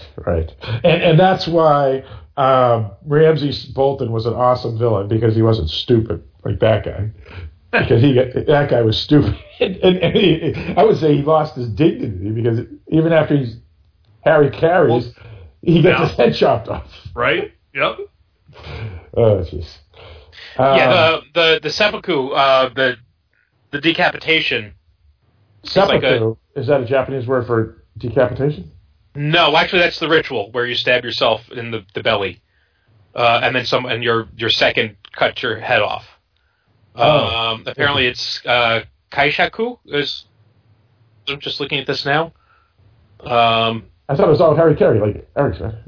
No, I'm not sure exactly where this ties in with Harry Carey. But the cutting of the head, from something I read a long time ago, was basically a way to sort of preserve face, that you cut off the head before the expression of pain and fear of death can be shown. Interesting. It still seems pretty undignified. But yeah, that's terrible. Yeah, well, all death is undignified. We all poop ourselves. Yeah, so Harry Carey and seppuku, okay, so it is the same thing. Okay, so it's semantically the same thing. Yeah, I don't know what the difference is. It doesn't matter. So. Yeah, right. Neither term is actually used in the show. We're just using the term because that's what it is. Yeah. That guy's all sorts of dead. Yeah, he's all sorts of dead. So after they burn the heart, which is basically the ceremony of death or whatever of Akane's daughter or Clementine version or whatever it was. Akane and Musashi say they're not leaving, and Maeve was surprised, and they say, well, we have to choose our own destiny, even if it's death, because what Maeve suggests is that people are going to be looking for them, maybe other hosts, specifically the ones that loyal to the Shogun. Exactly, the Shogun warrior. But what's her face? The dragon. The dragon. Yeah, she's going to go with them for some reason. Mm-hmm. Yeah, and that's a little weird. I'm not quite on board with that. Other than them looking deeply into each other's eyes for hours on end last episode, I'm hoping, because it feels weird, I'm hoping she's not just a red shirt, that they will do something with her character. And you know, so I don't know what they have planned for her. I just hope they have that's something, right? Because otherwise, why not just leave her behind? Right. Yeah. Because now is she going to be part of the permanent cast, or like you said, Mike, someone to introduce to make us know? So because in other words, a lot of times what they do, I've noticed in a lot of shows or movies, is they introduce an extra character and keep them around for a little bit, and then they kill them off because they need to kill someone off, but they don't want to kill off, Sylvester or Maeve or someone else. So they add a new character and then they just kill that character off. And you may be right. Who knows? We'll find out. We'll see, because let's get into this next part, right? Because they find a way back into the tunnels. Yeah, Lee knows this, and he gets them back into the tunnels. And they all get cleaned up and changed back into their Western clothes. And then Lee actually proves useful for a change and takes them right to the exit that is in the prairies where Maeve's old storyline was. Right. It's like a warp pipe in Mario. Right? That's right, yeah. Now, let's talk about this. This is when Lee and Maeve kind of seem like they're buddies now. I wouldn't go that far, because she's pretty dismissive of him, but then realizes she being a bitch and says thank you. Right. Yeah, she gives him some modicum of respect for what he did. There's a relationship building there. I'm pretty sure that Lee's going to fuck it up. Oh, yeah. Pretty sure he did before the end of the episode. But, so they're in the prairie, and she tells everybody to wait because she needs to go retrieve her daughter. And she goes down to the house and sees her daughter and starts talking to her. Of course, her daughter doesn't recognize her as she's been wiped and reprogrammed. And then the new mother for that storyline shows up. And Maeve is a little bummed, unhappy about that situation. But then Ghost Nation shows up to kill them all. Or do they? Well, that's a good question too. At least that's how the storyline originally went. But so Maeve grabs her daughter and takes off through the fields, but leaves the new mother behind. Right. And meanwhile, Hector and Dragon Lady and Armistice, all come down to try and help, leaving Felix and Sylvester and Lee standing on top of the hill watching everything. And Lee pulls out the communicator, the radio that he grabbed last episode in Shogun World. And Felix says, "What are you doing?" He says, "I'm calling for help." And Felix basically says, "You're an asshole," and takes off to go help Maeve. And I really like this moment of development for Felix's character, because clearly Felix and I would get along, because he welcomes our robot overlords and is trying to help out.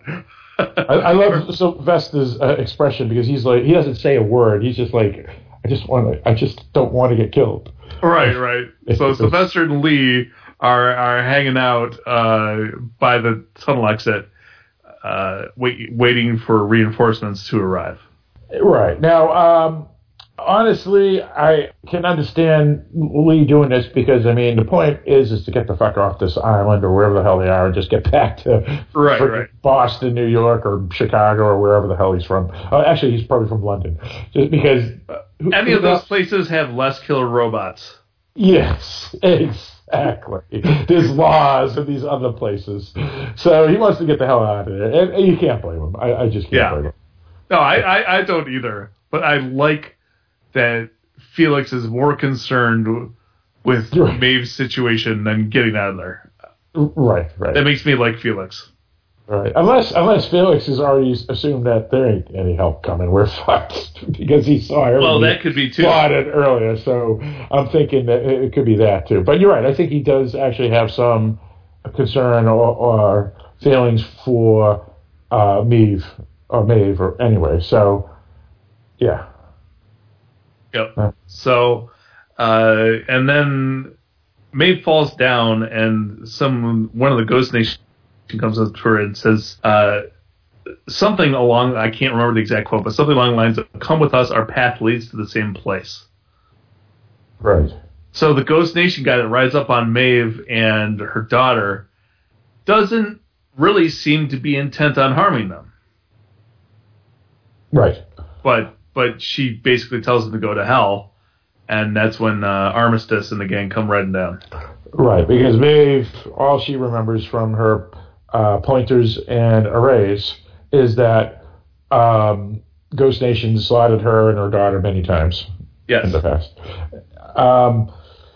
So what do you think Ghost Nation meant? I mean, I know some people have been saying on other podcasts that I know you listen to, Eric, too, is that the Ghost Nation is actually trying to save people and maybe even save sentient robots as well. I don't know, but there's definitely something up with Ghost Nation because they're not killing Ghost anybody. Nation-like.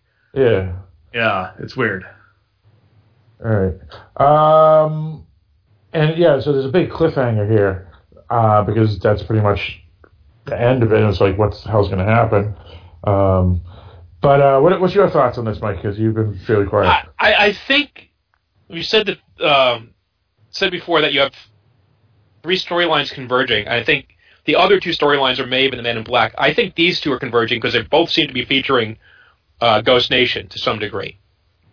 Right. We saw earlier on that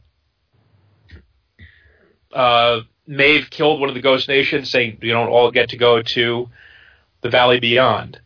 Right. So I don't know if it was that specific Ghost Nation host. Was it Maeve that said that? Mike, was Maeve. Yeah, you said Maeve. You meant Dolores. Yeah, I meant Dolores. Yeah. They all look alike to me. Those hosts. All hosts look the same. Yeah. So I don't know if it's because that was a Ghost Nation host that she said that, or if there was something specific about that Ghost, because we don't know what it means to go to the Great Beyond, the Valley Beyond, rather. We don't know who gets to go, who doesn't get to go. And we also have that variable of them saying that some of the hosts didn't have any programming or wiped clean. Yeah, so there's I have no idea if any of that will tie in with Ghost Nation or not. But I have a feeling, since the Ghost Nation is figuring prominently now into 2 storylines, that in some way those are probably going to come together, would be my guess. Right. I don't know how. I do think there's 2 things I had an issue with in this storyline. One is when they first arrive at the Japanese village. I'm going to guess it's some projection or something of Mount Fuji, rather, right? Because they can't really see that much open space. So right. There's a really big fucking island. Yeah, it would be a little too expensive to create a Mount Fuji replica too, I would think. Yeah. So I'm guessing there's it's just like a dome, like in through the Truman Show or something. Right. Or what's the other one? I had the same. Hunger Games. Yeah. Hunger Games or something. Yeah. Right. So, but the problem is that there were 2 times in this episode that the hosts leave the 3 humans all on their own. And that was when they first arrive at the village in Shogun World. And they go find the exit, and then apparently let the robots know where the exit is and to follow them as opposed to trying to run away. Yeah, that's a good question, Mike. Yeah, good point. And why he didn't make the phone call there. Maybe he wanted to get back to Westworld before he made the phone call, so I can kind of excuse that. But then, of course, they leave them alone to go run down and help Maeve. That at least was a little bit more understandable because that was a sort of fight or flight scenario, right? And the loyalty factor. And the loyalty factor and all the rest. Yeah. And they weren't thinking about what these guys are going to do. And, besides they're in a known territory, it would be probably a lot easier to catch them there than it would be if they jumped into the underbelly of Shogun World and just ran away. Or had sealed the door behind them, because then they would have no idea where the escape hatch was. Right. So I've had a little problem. The other problem I had is, why didn't Maeve use her superpowers on Ghost Nation? Right. Or at least there was they should have shown before when they encountered Ghost Nation where her command didn't work, right?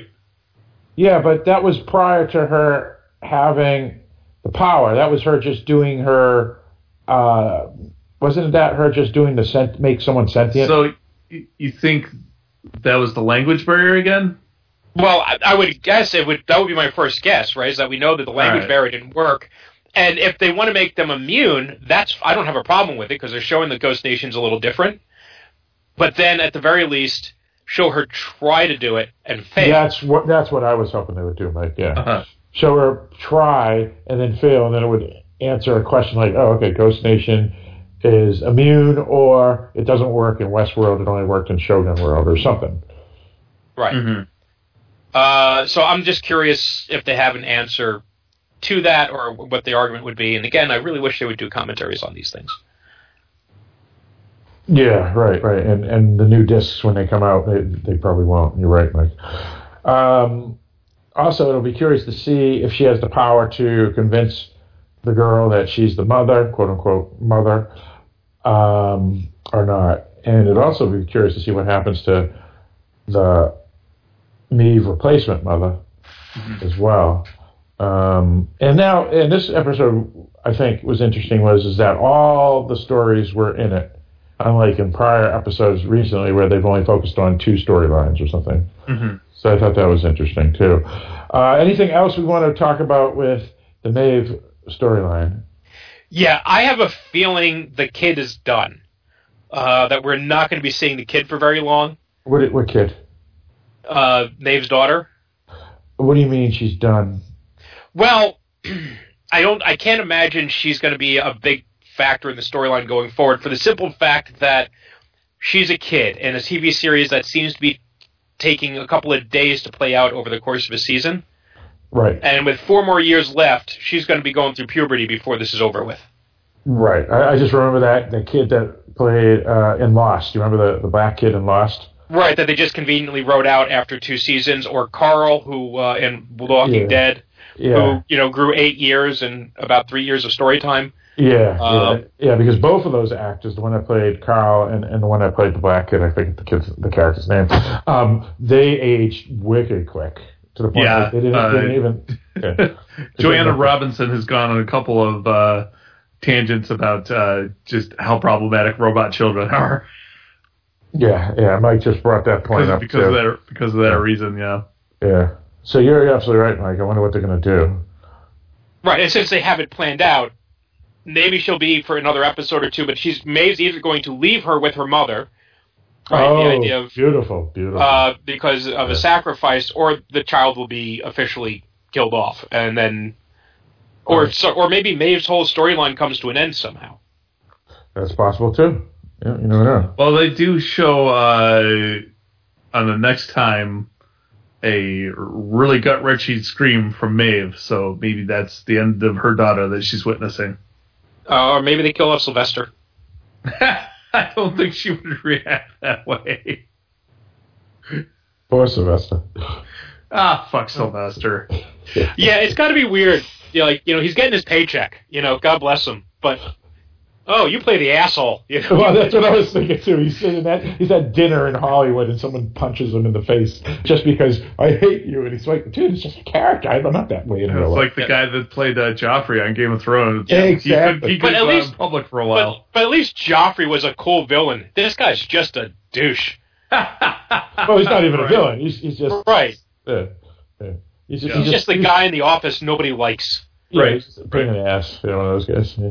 I like his character. That's kind of funny. He's humorous. Well, because he works well with Felix. You have they make a good odd couple. Yeah. But to be Felix and Sylvester. But to be honest, I've been expecting Sylvester to be killed off the last 6 episodes because I thought he was going to be the red shirt of this group. I kind of like seeing him get kicked around. It's like when they showed up and he was sitting there with a grenade held under his chin. I really liked that. I thought that was amusing. It was amusing. I wonder if he'll have his moment of glory at some point. But I hope not. Well, I hope this. Well, you could do one or two things: either just continue to abuse him and then have him go out in a wonderfully embarrassing and ridiculous death, or have some sort of a great moment for him. Whether he survives or not, and one of the two. But I'd be just as happy for him to get a grenade up the bum. All right, so if there's nothing more with Maeve's story, I guess we can do the last one, right? Bernard and Elsie. That's right. Well, and I found a couple points of the storyline problematic, but I'll hit on them as I go through it. It starts off with them on the railroad tracks, right? Yeah. Walking towards the tunnel. Yeah. And they're talking about what they're going to do. And Bernard makes a comment that if anybody can get this place back up and running through sheer willpower, it's Elsie. So the two of them go and find another entrance to some place that has a console. And Elsie starts checking things out and discovers that QA's been trying to regain control and keeps on getting foiled by the cradle. And here's the thing. This whole concept of the cradle, I felt it was problematic to introduce it as an important part of this storyline, like just in the middle of a sentence like this. She all of a sudden starts talking about the cradle like we should know what the fuck it is. And we don't. And that rubbed me a little bit the wrong way. I was like, well, they should have set this up better. They should have set it up in season 1 probably. And eventually we figure out, at least I figured out upon the second watch today, why they call it the cradle. It's because the door leading to that section has the number on it, CR4-DL, cradle. Well, the question is that the reason why it's called the cradle, or is that the reason they gave it that designation? Well, yeah, chicken and the egg. But I guess... I think, Eric, you're right, but I'm sure there's some sort of symbolism in the whole thing, too. Well, and that's my problem with this whole thing, is that I guess through exposition we find out that the cradle is where the consciousness of every host resides. I don't know what that means. They didn't clarify it enough. I don't know if it's every single one, including the ones that are currently in operation, or only the ones that are offline. Yeah, if you go on HBO Go or HBO Now, the day after. Yeah. Okay. Go ahead. The day after the show, they've been putting like behind the scenes featurettes. That's never there when I watched the show the first time. And so I watched the one today, and they talk about the cradle. And they point out that this is the backup system, that they put all this work and money and effort into creating Dolores and Teddy and so on and so forth, and this is where their backup programs are stored. So if you need to, I don't know, restore Teddy to his defaults or what have you, there is a backup Teddy in there, and we see Teddy in the simulation. And they do mention, and this was an episode that had a lot in it, and I had to rewatch it to kind of unpack it all. So there's a lot of stuff when they're talking about the cradle I didn't catch the first time because I had no idea what the hell they were talking about. Right. See, that's my problem with it, is that you shouldn't have to work this hard to follow along. No, I get that. You should have set this up better. Yes, I will absolutely agree with that. And so apparently the Cradle runs, and they say that the Cradle can run the park scenarios when they're talking, when he's talking with Elsie. Uh-huh. So that's why when he gets downloaded or uploaded, into the Cradle, he finds himself in Sweetwater, walking through your generic Sweetwater opening that we have revisited time and time again. But what I don't understand is, if Cradle is the backup system, then how is it interfering with attempts to restore order in the park? Well, that's what they don't understand yet either. Okay. Right. So that's why they had to go there, is that they could figure out there's somebody interfering with it. And, of course, you get in there and they find that it was nice to see, first of all, the dog was nice foreshadowing by about 10 seconds. Right. As the dog from the first season, which, of course, walks into... Well, hang on. Let's explain how he got there first. Yes. Which is that Elsie and Bernard are trying to figure out what the hell's going on, and they see that something in the Cradle has been defeating all the hacking attempts by the QA team. But they can't see the code that's doing it. So they go to the Cradle itself physically, and they still can't see it. And Bernard is like, well, fuck this. Put me in.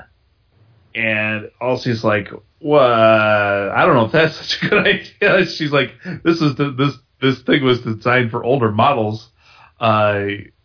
Your head's basically like mine. And even if we did, like, I haven't lowered your pain yet. And Bernard's like, well, pain is just a program. And basically this device cuts Bernard's head open, and extracts his little, egg on the inside. Not even the whole egg, actually just the ball that has his consciousness in it. And puts it into a device that then, uploads him to the Cradle. And that's when he starts walking around in Sweetwater. So now we're to the point where he's walking around in Sweetwater. He started on the train, and the train arrived in Sweetwater, and he walks down the street and sees people we know, like Teddy and Dolores, and now also sees the dog that was from the storyline of the host that Ford built that represented his family when he was young. And then he walks into the bar and finds Ford playing the piano, and he says, "Hello, old friend." And that's the end of the episode. So this is all a virtual program, I guess, right? I guess. So my guess as to what's going on here is that before he put everything in motion with the gala, where everybody got slaughtered, including himself, he found a way to upload his consciousness to the Cradle. And perhaps I'm thinking that the problems they've been having with human consciousness in host bodies might just be because of the host body, and perhaps if you're strictly in a simulated environment and don't have to deal with the fact that you're in a fake body, that problem gets circumvented, so Ford can reside in the Cradle without the ill effects that we've seen when they try and put human consciousness into a host. So that's my theory for now. So why? You know what? This reminds me of, Eric. It reminds me of that Daniel Suarez book again, Demon. Right. Because even though the character in that book lives on after death, and that's not spoiling the book because he's dead before the book even starts. Here, it's similar, but again, it's all computer programs, right? I mean, we're not getting into this again.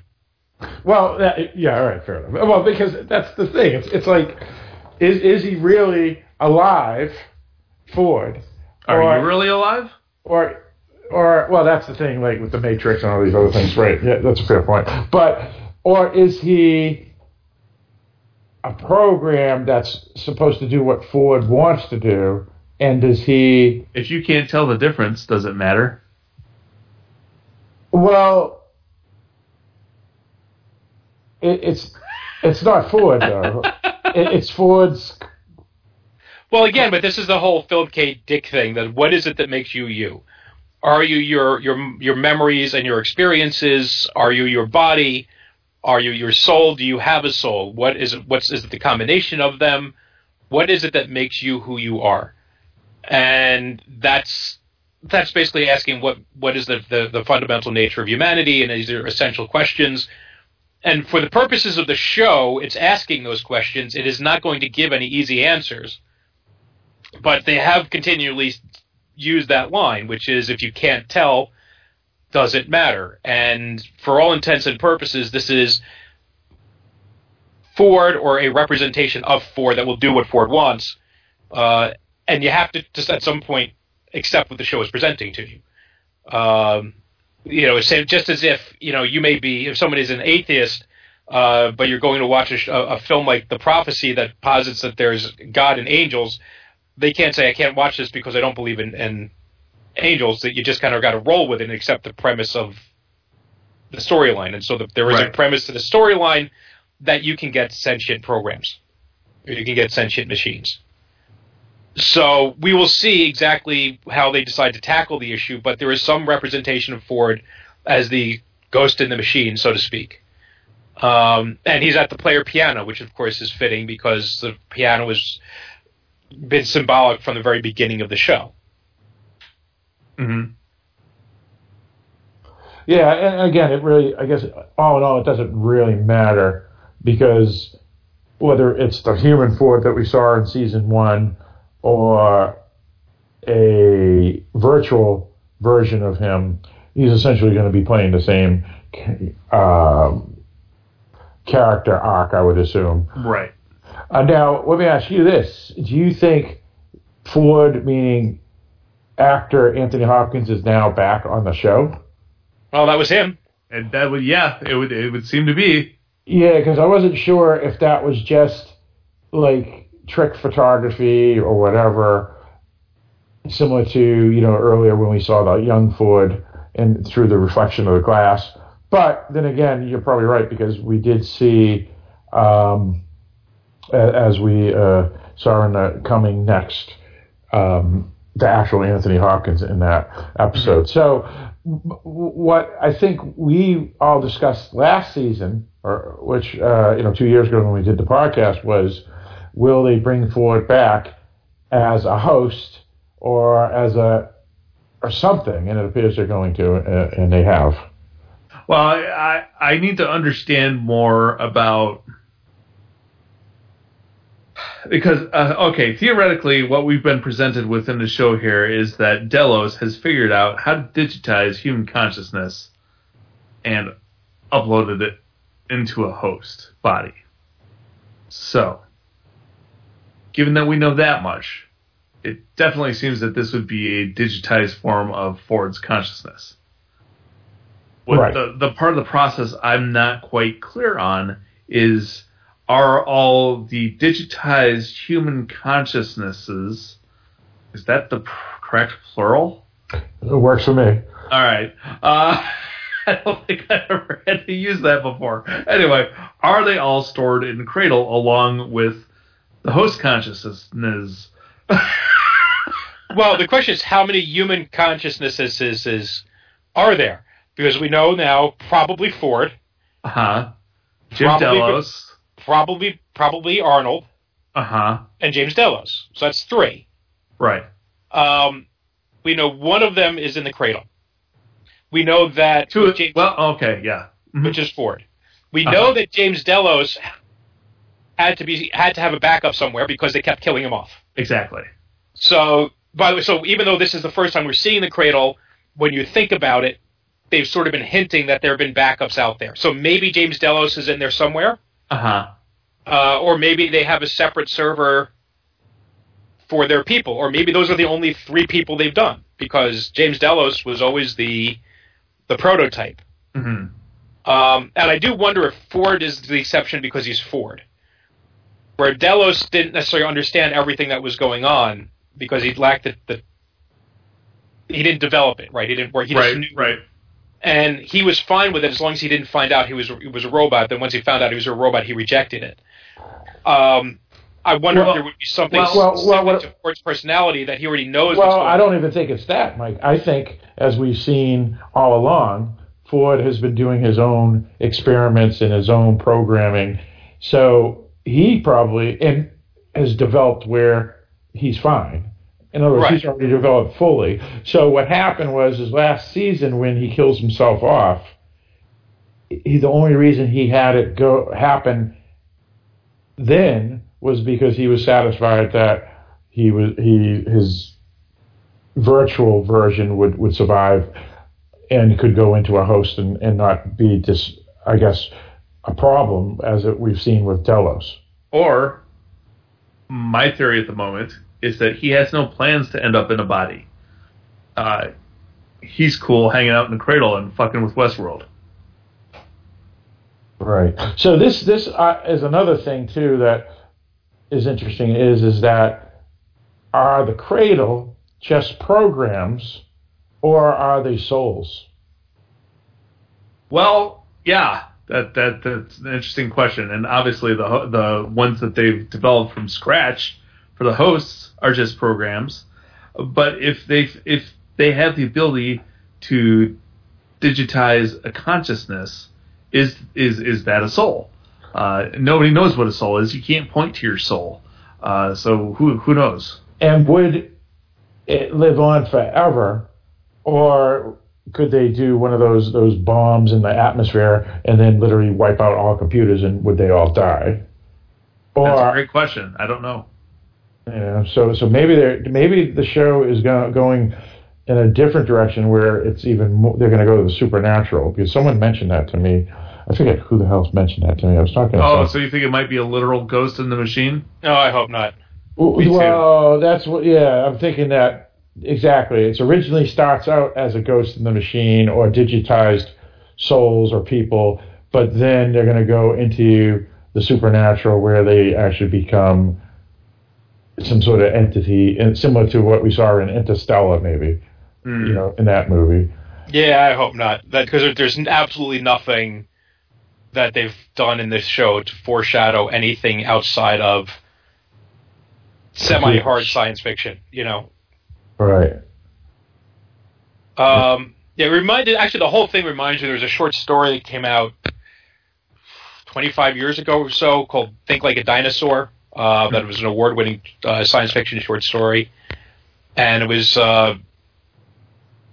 set in a time where humans had formed an alliance with this alien race that were nicknamed dinosaurs because they were like lizard people.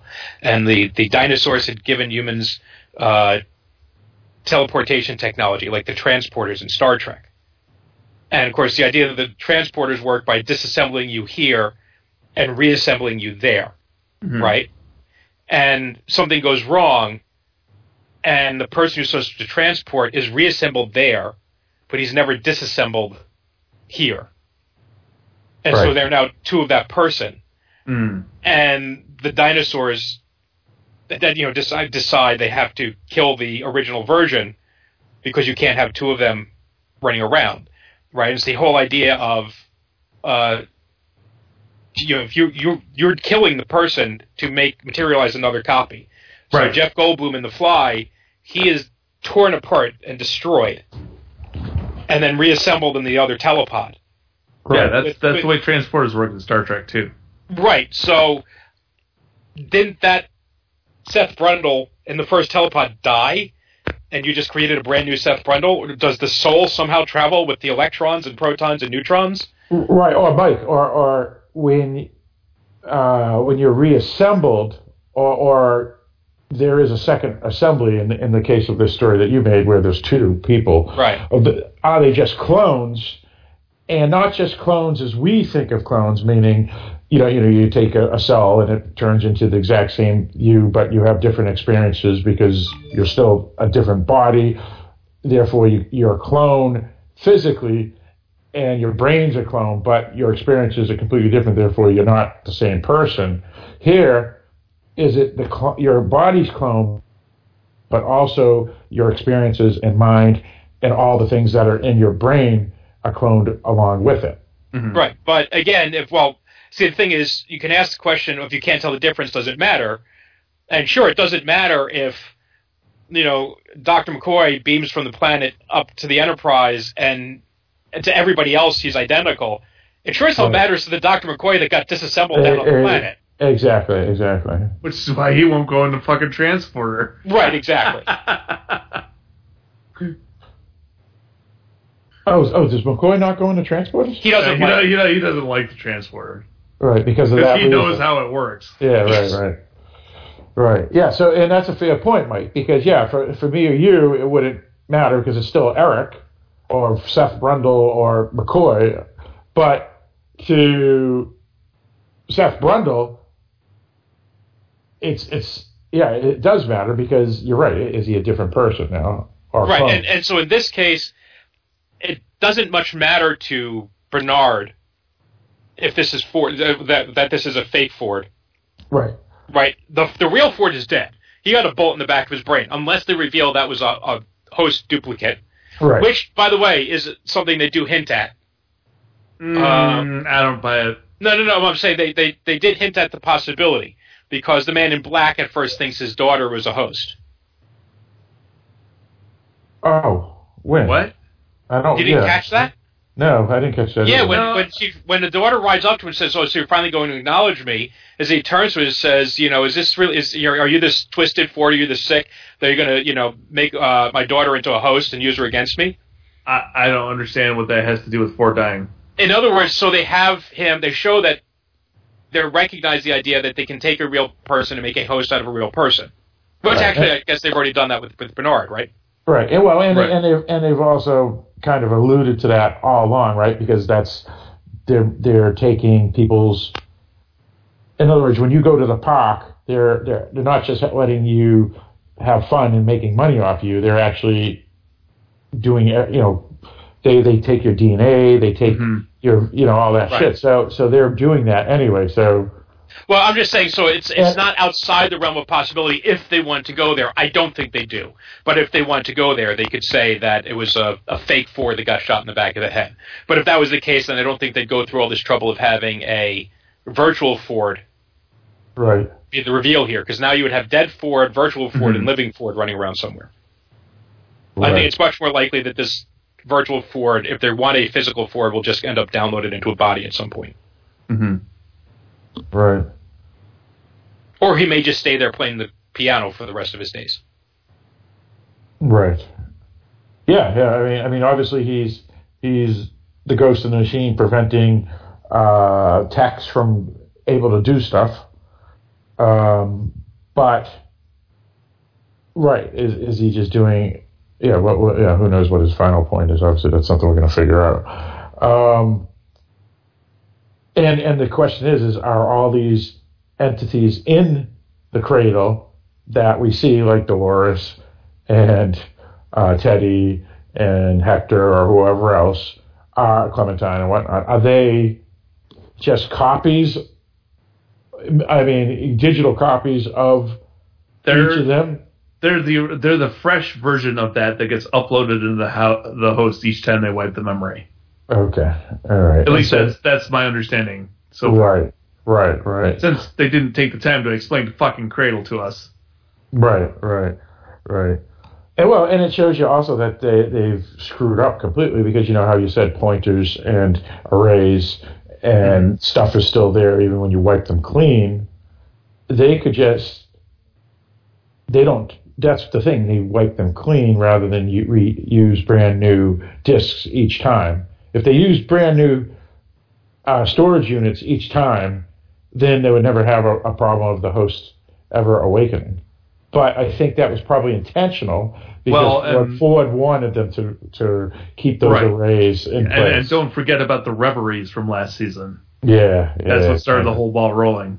Right, yeah, exactly. Which are technically... is reconnecting a few of those pointers and arrays, as it seems. Right, yeah. And it was Ford's entire plan that all along. He didn't want new storage units. He wanted the old ones there so he could do that. And plus, of course, he was probably Wi-Fiing new things into each host anyway that he wanted, and then when everything went haywire, that was part of the plan, I think, by him. So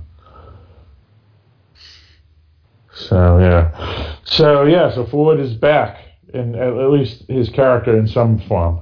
Mm-hmm. I wonder how they're going to play it out now, because, are they going to go back and forth between... So is there now going to be a new storyline going on where they're going to go back and forth between the real world, the past, the present, the future, and then now also the virtual? Here's the other thing I wanted to mention is that while Bernard is in the cradle is when the train rams into the mesa, and we see Elsie react to that and go, what the fuck is going on? And the power starts to flicker. Mm-hmm. So I'm wondering if the train impact affecting the power is going to somehow affect that system so that maybe Elsie can't get Bernard back out. Right, yeah. Or something along those lines. I think that might throw a monkey wrench into Elsie and Bernard's plans. Right.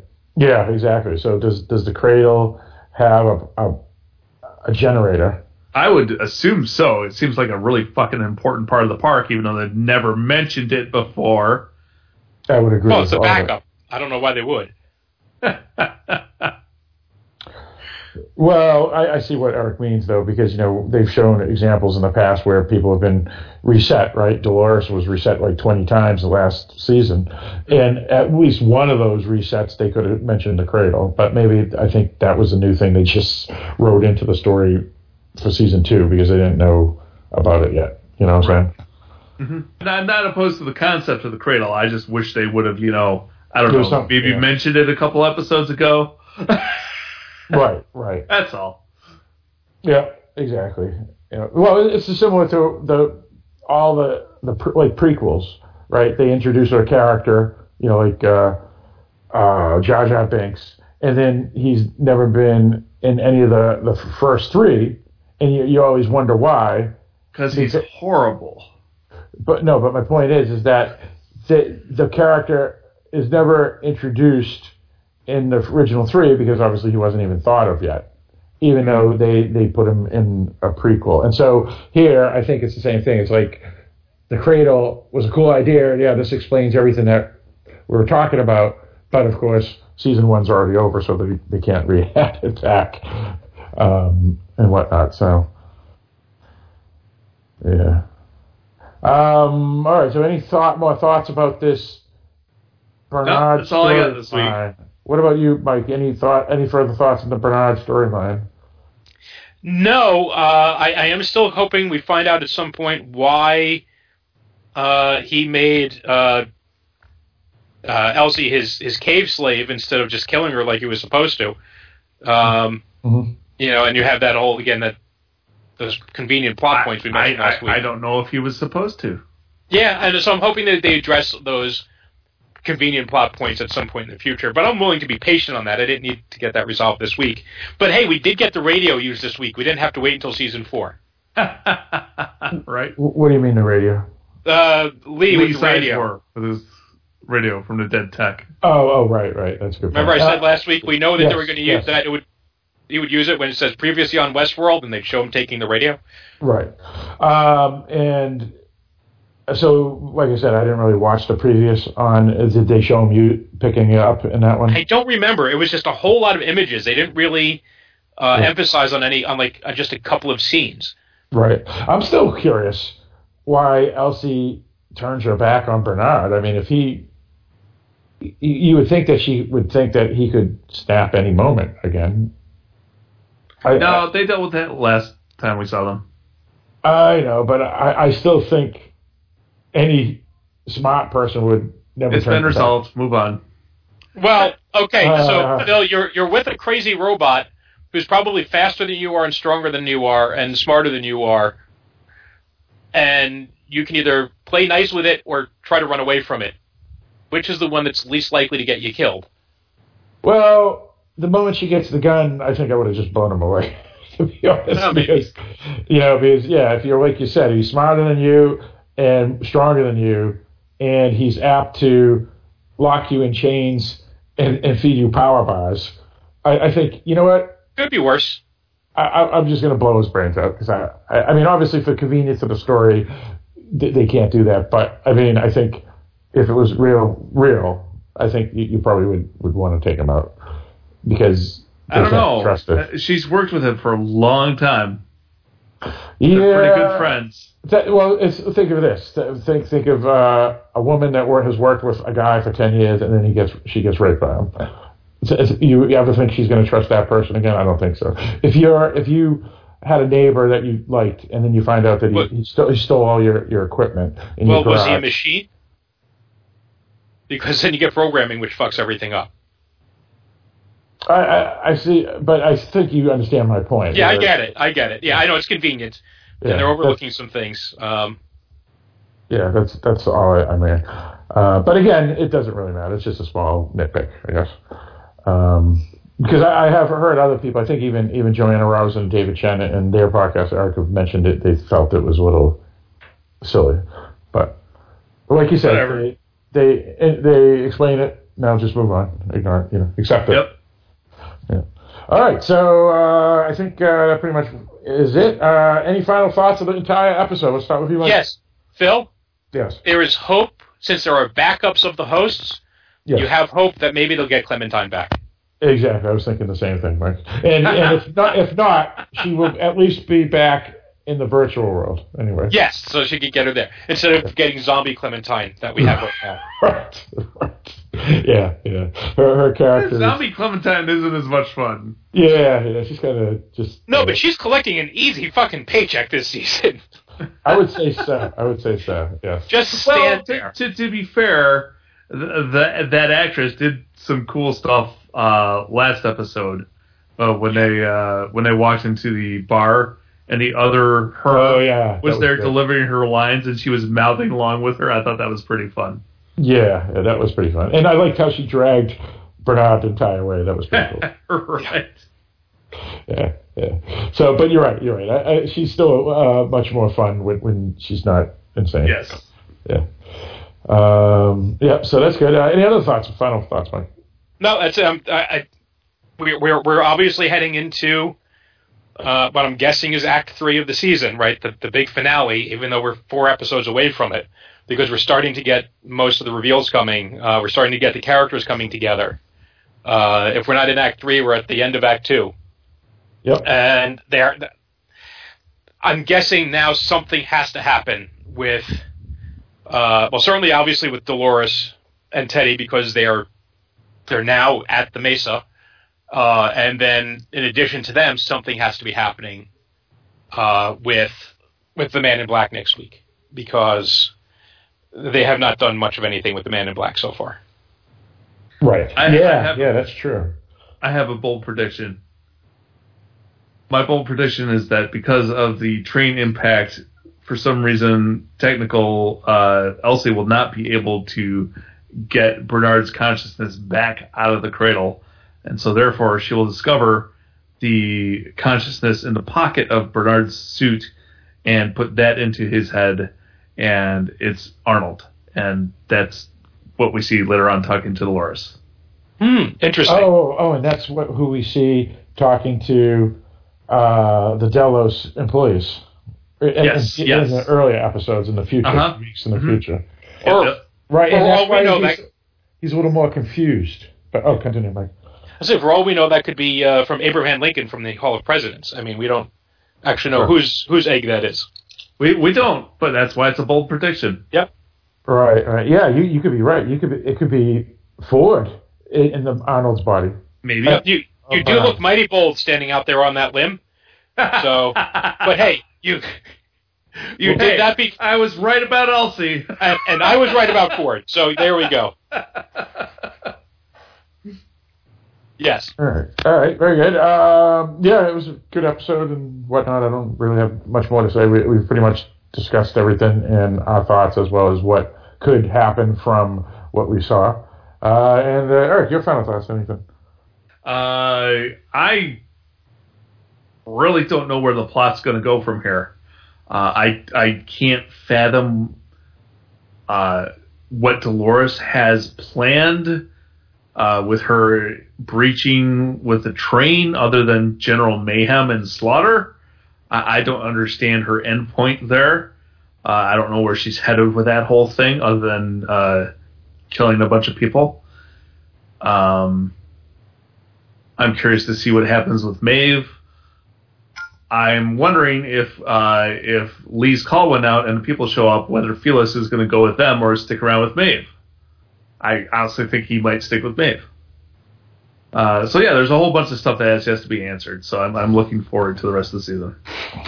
Yep, same here. And as you said, Mike, it's the third act coming up. So if it's the third act's as good as last season's third act, we got some good TV coming. Well, and I brought this up and discussing someplace else about Westworld. Someone else was saying that they weren't as happy with some of these episodes, and I said, well, what we said here before is that so much of the first season made so much more sense after you knew the whole story. Right. Mm-hmm. And I think that's going to be the case here.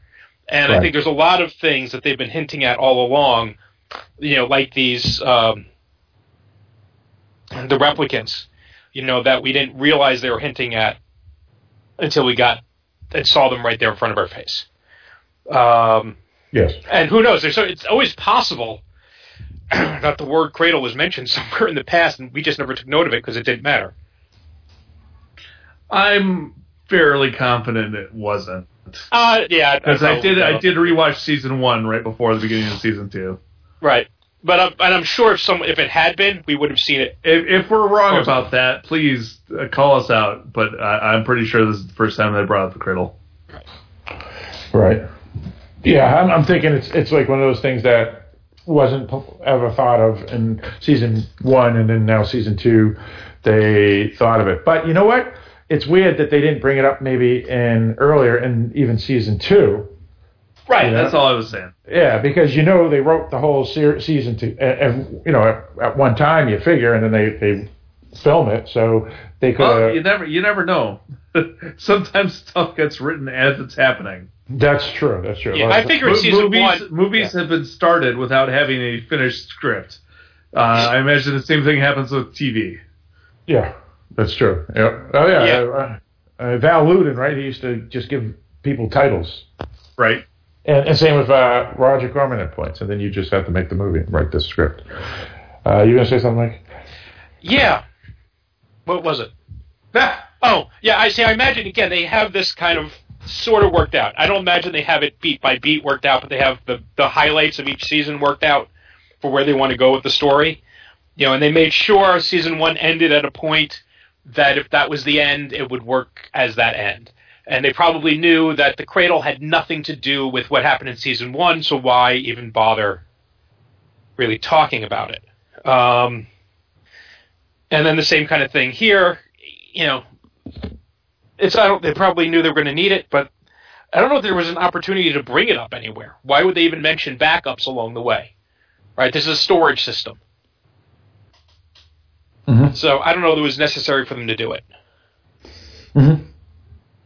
No, it's true. So, anyway, we'll find out. We got a few more episodes to go. So come back next week for Bullets, Brothels, and Butts. With that, all stated, Eric, why don't you leave us out?